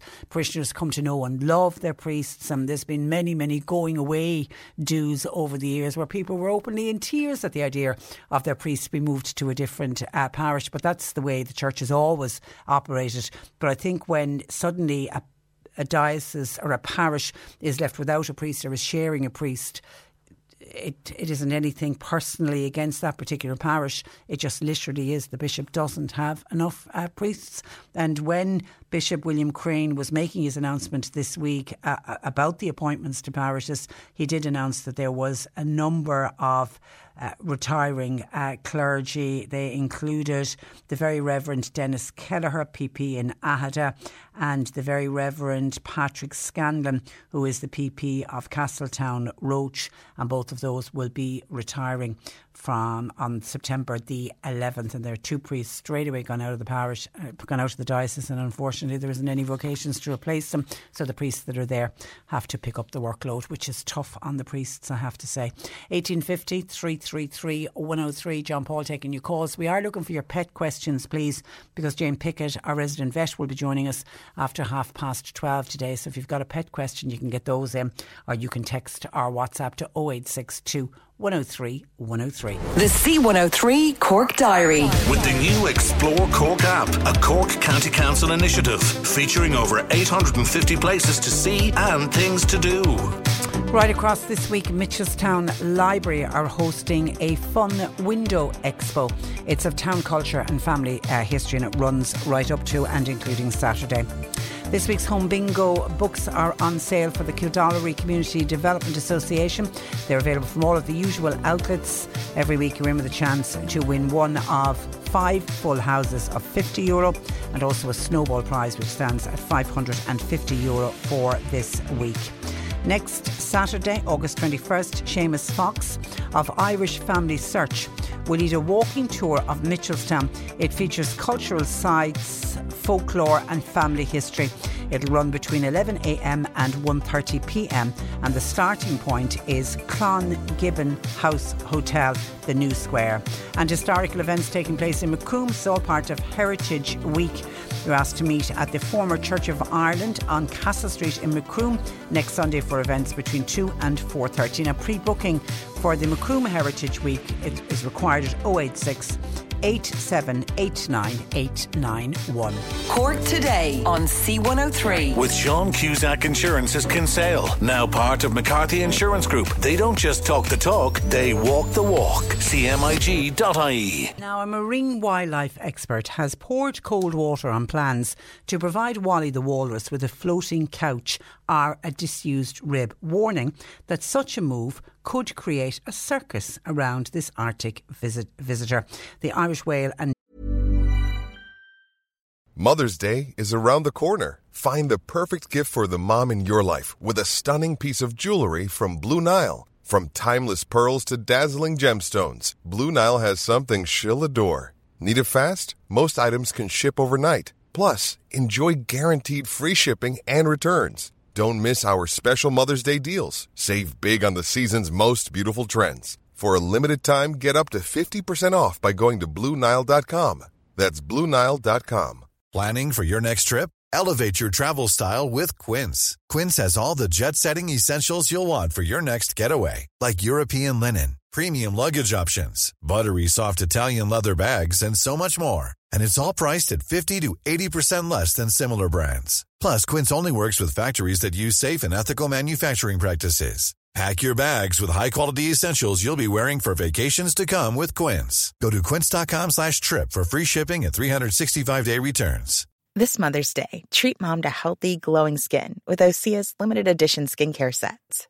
Osea has been making clean, seaweed-infused products for nearly 30 years. Their advanced eye care duo brightens and firms skin around your eyes, while the Golden Glow Body Trio nourishes and smooths skin all over. Go to OSEAMalibu.com and use code MOM for 10% off your first order site-wide. Dolphins Group's sighting officer is Padraig Welly, and Padraig joins me this afternoon. Good afternoon to you, Padraig. Hi there. You're welcome to the programme. Firstly, you don't like the fact that this walrus has been named. Do we need to stop treating it like a pet? Well, we never really name, wild animals like we coordinate, like, say, for instance, a humpback whale catalogue, and many of these humpback whales come from West Cork, and we kind of like to give them numbers. It puts a little bit of distance between you and the animals, and scientifically it's easier if you deal with numbers rather than giving animals kind of pet names. There's the problem is in a lot of cases you don't actually know what gender these animals are so well, but anyway, listen, it's only a bit of fun, or not. I think we can blame the Kerry people because of fungi. They started it all. Now, why would you be against this floating pontoon or this floating couch, which has been suggested for the walrus to rest on? Yeah, we just think he should be left alone, to be honest with you. Nature is resilient. Nature, generally fares much better when our species, who are so responsible for so much environmental damage, when our species just basically butts out and leaves Mother Nature to its own devices. This animal has proven itself to be hale and hearty, to the best of our knowledge.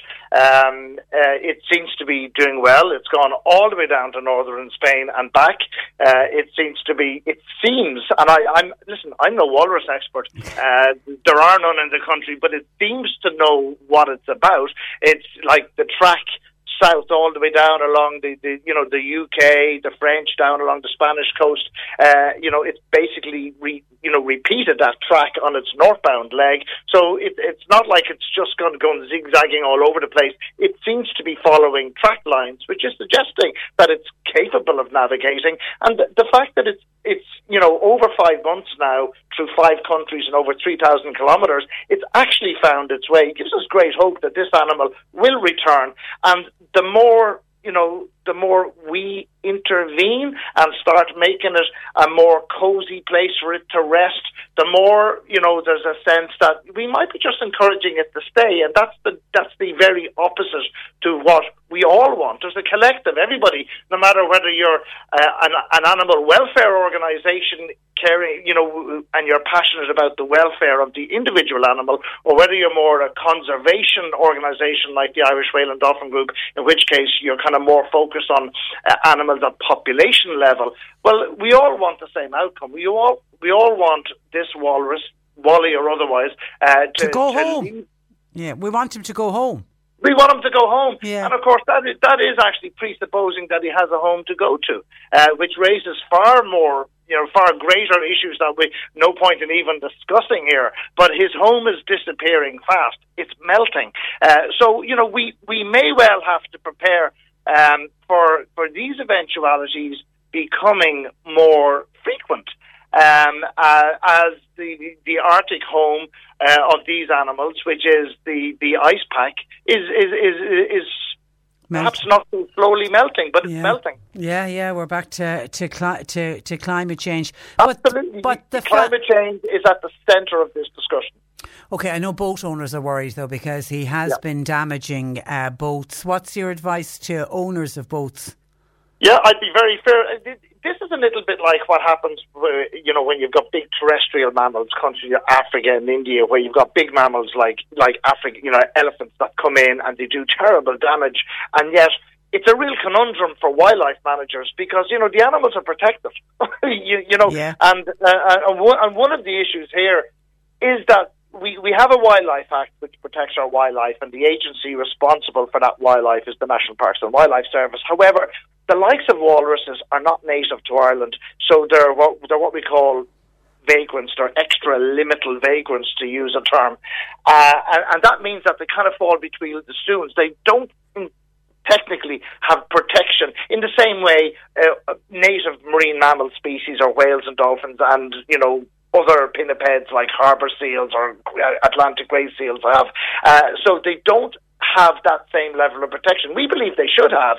There should be some scope in the legislation that when these vagrants turn up, which is going to increasingly happen, that they should have the full rigours of the law to protect them from the sort of nonsense carry on that we've seen in almost every little village or harbour that this walrus has come into, whether it's Waterford or whether it's Dunny Cove in Clonakilty Bay or whether it's, Crookhaven in Roaring Water Bay. Every single town this animal or harbour he swims into, it's going to become a circus because no matter how many times we ask people to watch this animal from land, you're just wasting your breath, really, because people are far more interested nowadays in getting the selfie. Yeah, I mean, we heard last week of some woman who tried to get onto a boat that he was on to take. And then she completely denied it. It was just remarkable stuff. I mean, this is an animal the size of a bull, with tusks instead of horns. I mean, would you get into a paddock with an animal the size of a bull? No. That was potentially, an animal. I mean, not even bulls kill farmers. Cows kill farmers in County Cork or, in Munster every year. Not even bulls. Cows are potentially dangerous.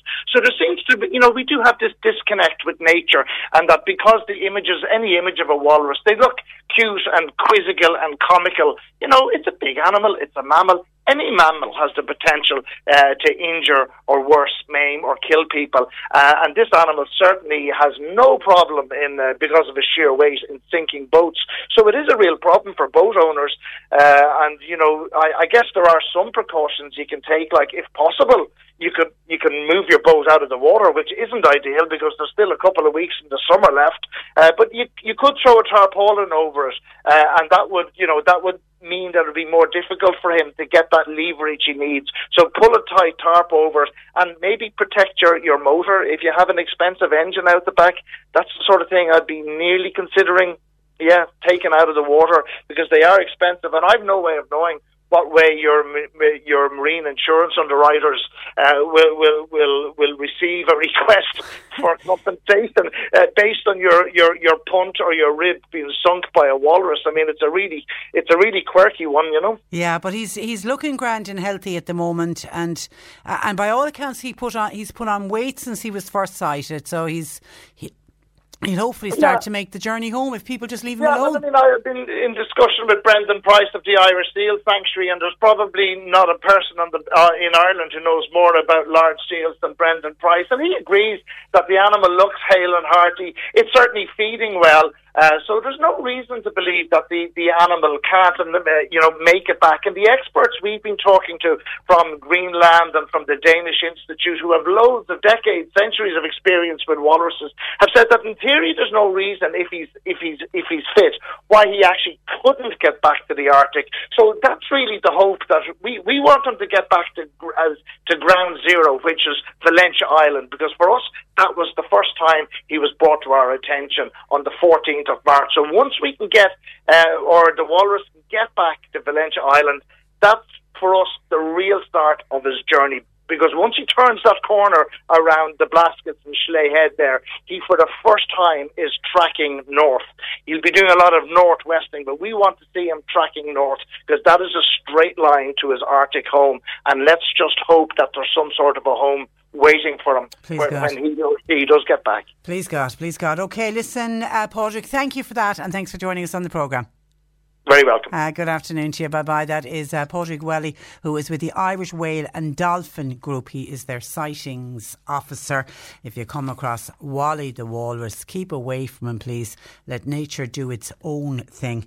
And let's hope, Wally gets safe passage at home. 1850 333 103. If you've got a pet question for us, of course, now is the time to get it into us, because Jane Pickett, our resident vet, will be joining us in a couple of minutes. So get your pet questions in.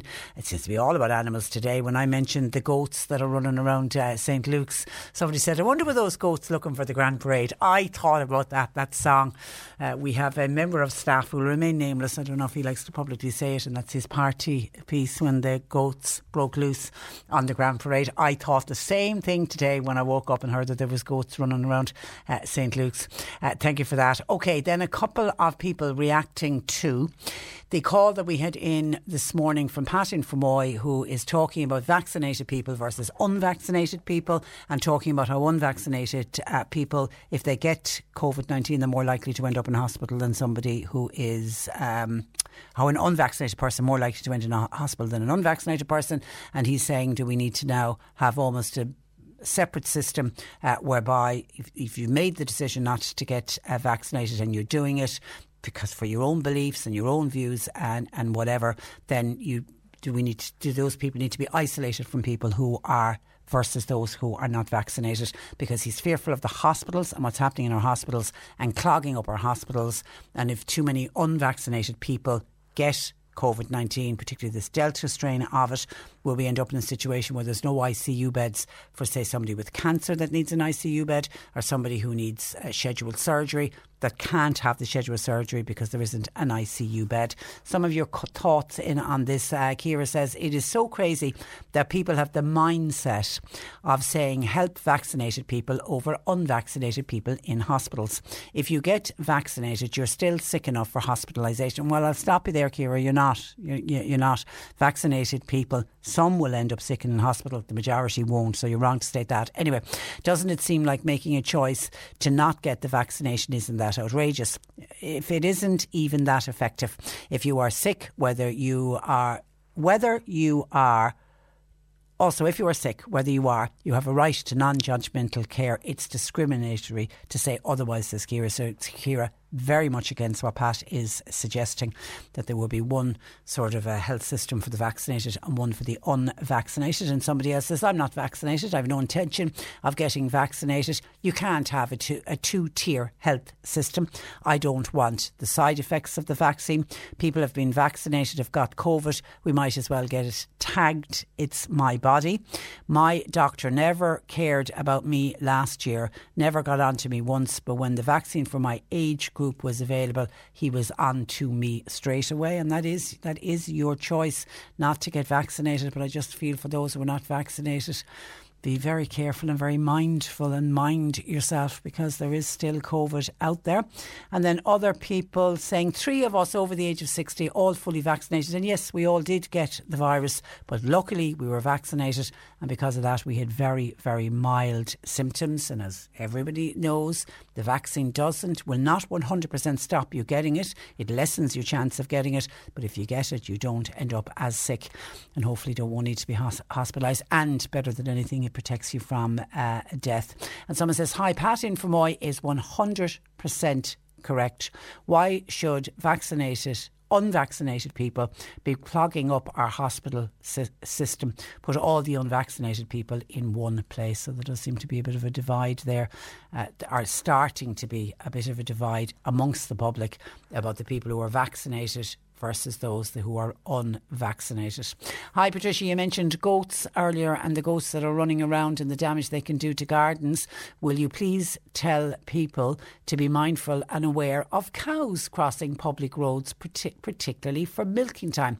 Tell them also to slow down if they see a horse and a rider on the road.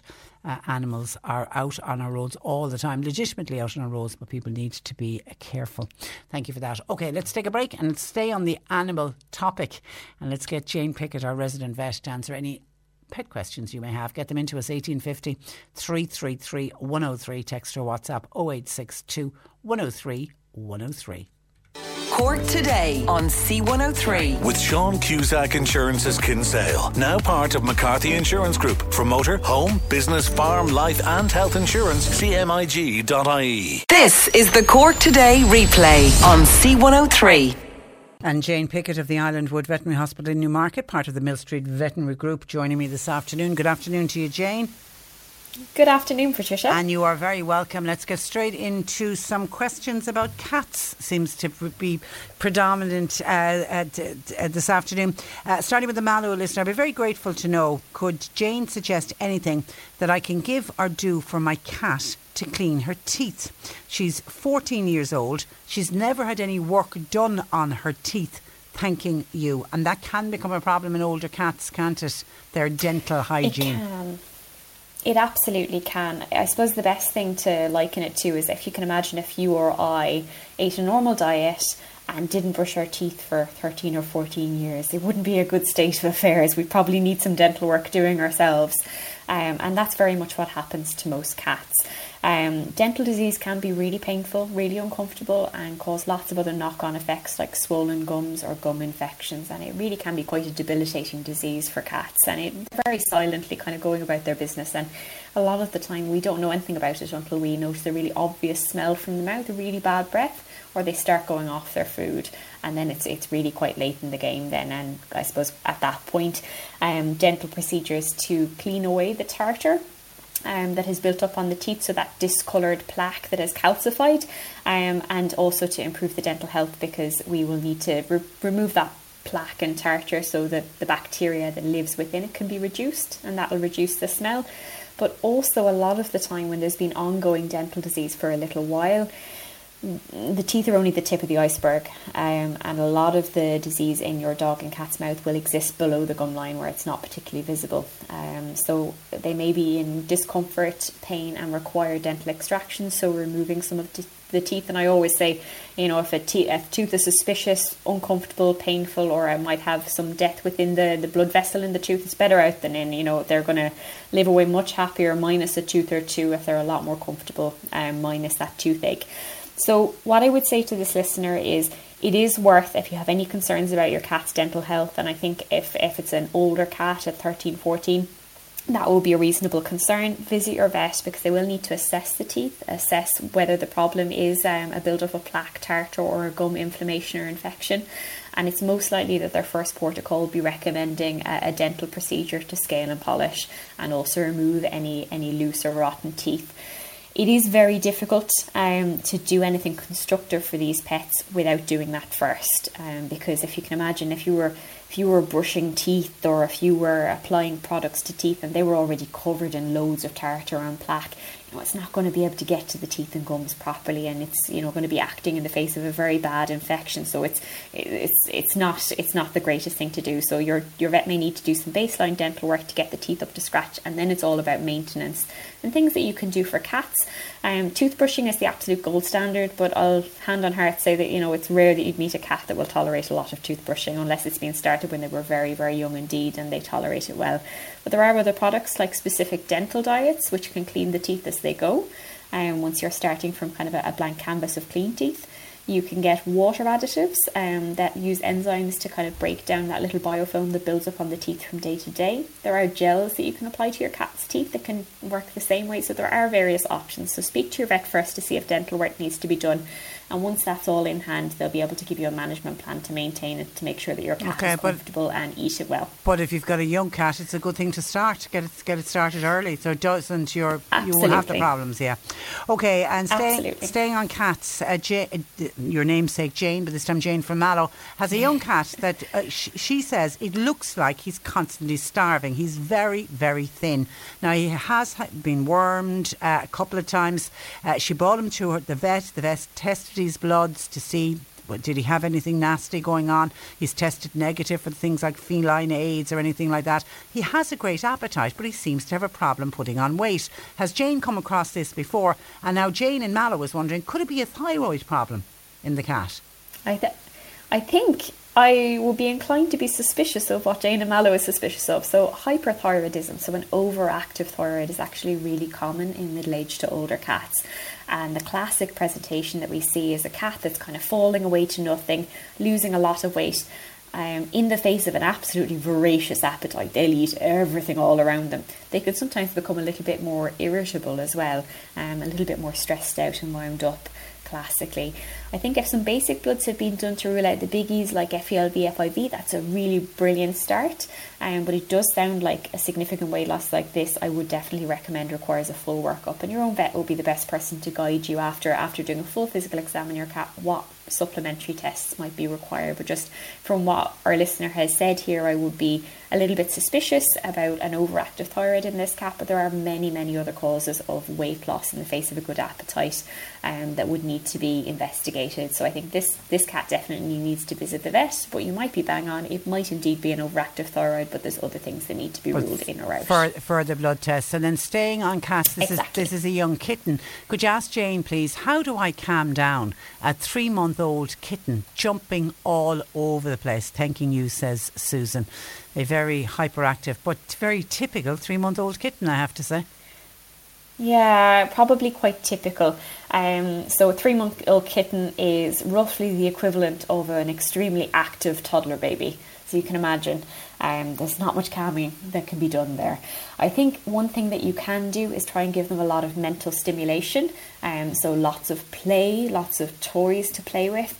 A lot of the time we kind of think of, cats running around and wearing themselves out running around is, the only way of calming them down, to make them sleepy like a baby so that they'll sleep in the evenings. But actually mental stimulation in that population of cats when they're quite young can actually be much more tiring. So they can actually kind of get a lot of mental stimulation, learning about the world around them. But they can, wear them out so that they'll be a little bit calmer, maybe for cuddles on the sofa on your lap afterwards. So what I'd say is there are a number of different things that you can do. Sometimes you can do simple little puzzles where you can hide treats in they're called ruffle mats. There's plenty of little kind of official puzzle feeders and things that might be more suitable for a slightly more advanced cat, maybe from 6 months of age. But at a 3-month age cat, their main skills that they're trying to learn are balance, coordination and prey hunting. So one of those little toys that's on the end of a long stick and a string to play with that kind of mimics a bird or a small creature, that's actually something that they'll have a great fun kind of stalking for slow play and then pouncing and gaining those balance skills. So I would suggest kind of interacting and playing with your cat in small bursts regularly will be really helpful. Tire them out like what you do with children. Listen, we leave it there. Thank you for that, Jane. We'll chat next Thursday. Good afternoon, Jane Pickett of the Island Wood Veterinary Hospital in Newmarket, part of the Mill Street Veterinary Group. Before I go, just to find a few comments in on Pat in Fermoy, who's suggesting unvaccinated people, when it comes to hospitals, should be treated differently to vaccinated people. Michael in Skip says, I agree with Pat in Fermoy. Unless people are vaccinated, they shouldn't be allowed into places, they shouldn't be allowed into workplaces. Michael feels that the unvaccinated people who end up getting COVID are taking beds away from people that need those beds. These people don't want to talk or take up a vaccine, saying that it's their right not to, but by taking up a bed when they go into a hospital, they're taking a right away from, say, a cancer patient who might need that bed. Where are the rights of other sick people? Dennis in Oxford, listening to us online, said it's simple. The people who choose not to be vaccinated, and if they are then admitted to hospital with COVID-19, charge them for the care that they receive. Surely that would be the fairer way to do it. And someone says, tell that pious idiot Pat to go live in North Korea. Okay, all right, that certainly is starting a debate that people are on both sides of that fence, and a huge number of people saying that they are getting the calls for Amazon, the scam calls in the last few days, particularly onto landlines, and they're coming from a variety of different UK phone numbers. So just be careful of UK phone numbers coming up on your caller ID. Lack of priests in this country. Eddie says, what about priests that are out on the missions? Well, I don't know if priests are on the missions are priests from other countries where they have a higher vocation than we have. We used to send priests to the missions before. Why can't we bring priests from other countries to come and work in our parishes? Would that be a solution? Okay, that's where I have to leave it for today. My thanks to John Paul McNamara for producing. Nick Richards is with you for the afternoon. Back with you tomorrow at 10. I'm Patricia Messenger. Good afternoon. Cork Today on C103. With Sean Cusack Insurance's Kinsale, now part of McCarthy Insurance Group. Want great advice? You know who to talk to. See MIG.ie. Cool fact, a crocodile can't stick out its tongue. Also, you can get health insurance for a month or just under a year in some states. United Healthcare short-term insurance plans, underwritten by Golden Rule Insurance Company, offer flexible, budget-friendly coverage for you. Learn more at UH1.com. When you make decisions for your company, you look for the no-brainers. If you have a lot of mailing to do, Stamps.com is the ultimate no-brainer. Use the Stamps.com mobile app to mail everything you need to keep your business running with up to 89% off USPS and UPS. Make the same no-brainer decision as over 1 million other businesses with Stamps.com. Use code PROGRAM for a special offer. That's Stamps.com, code PROGRAM.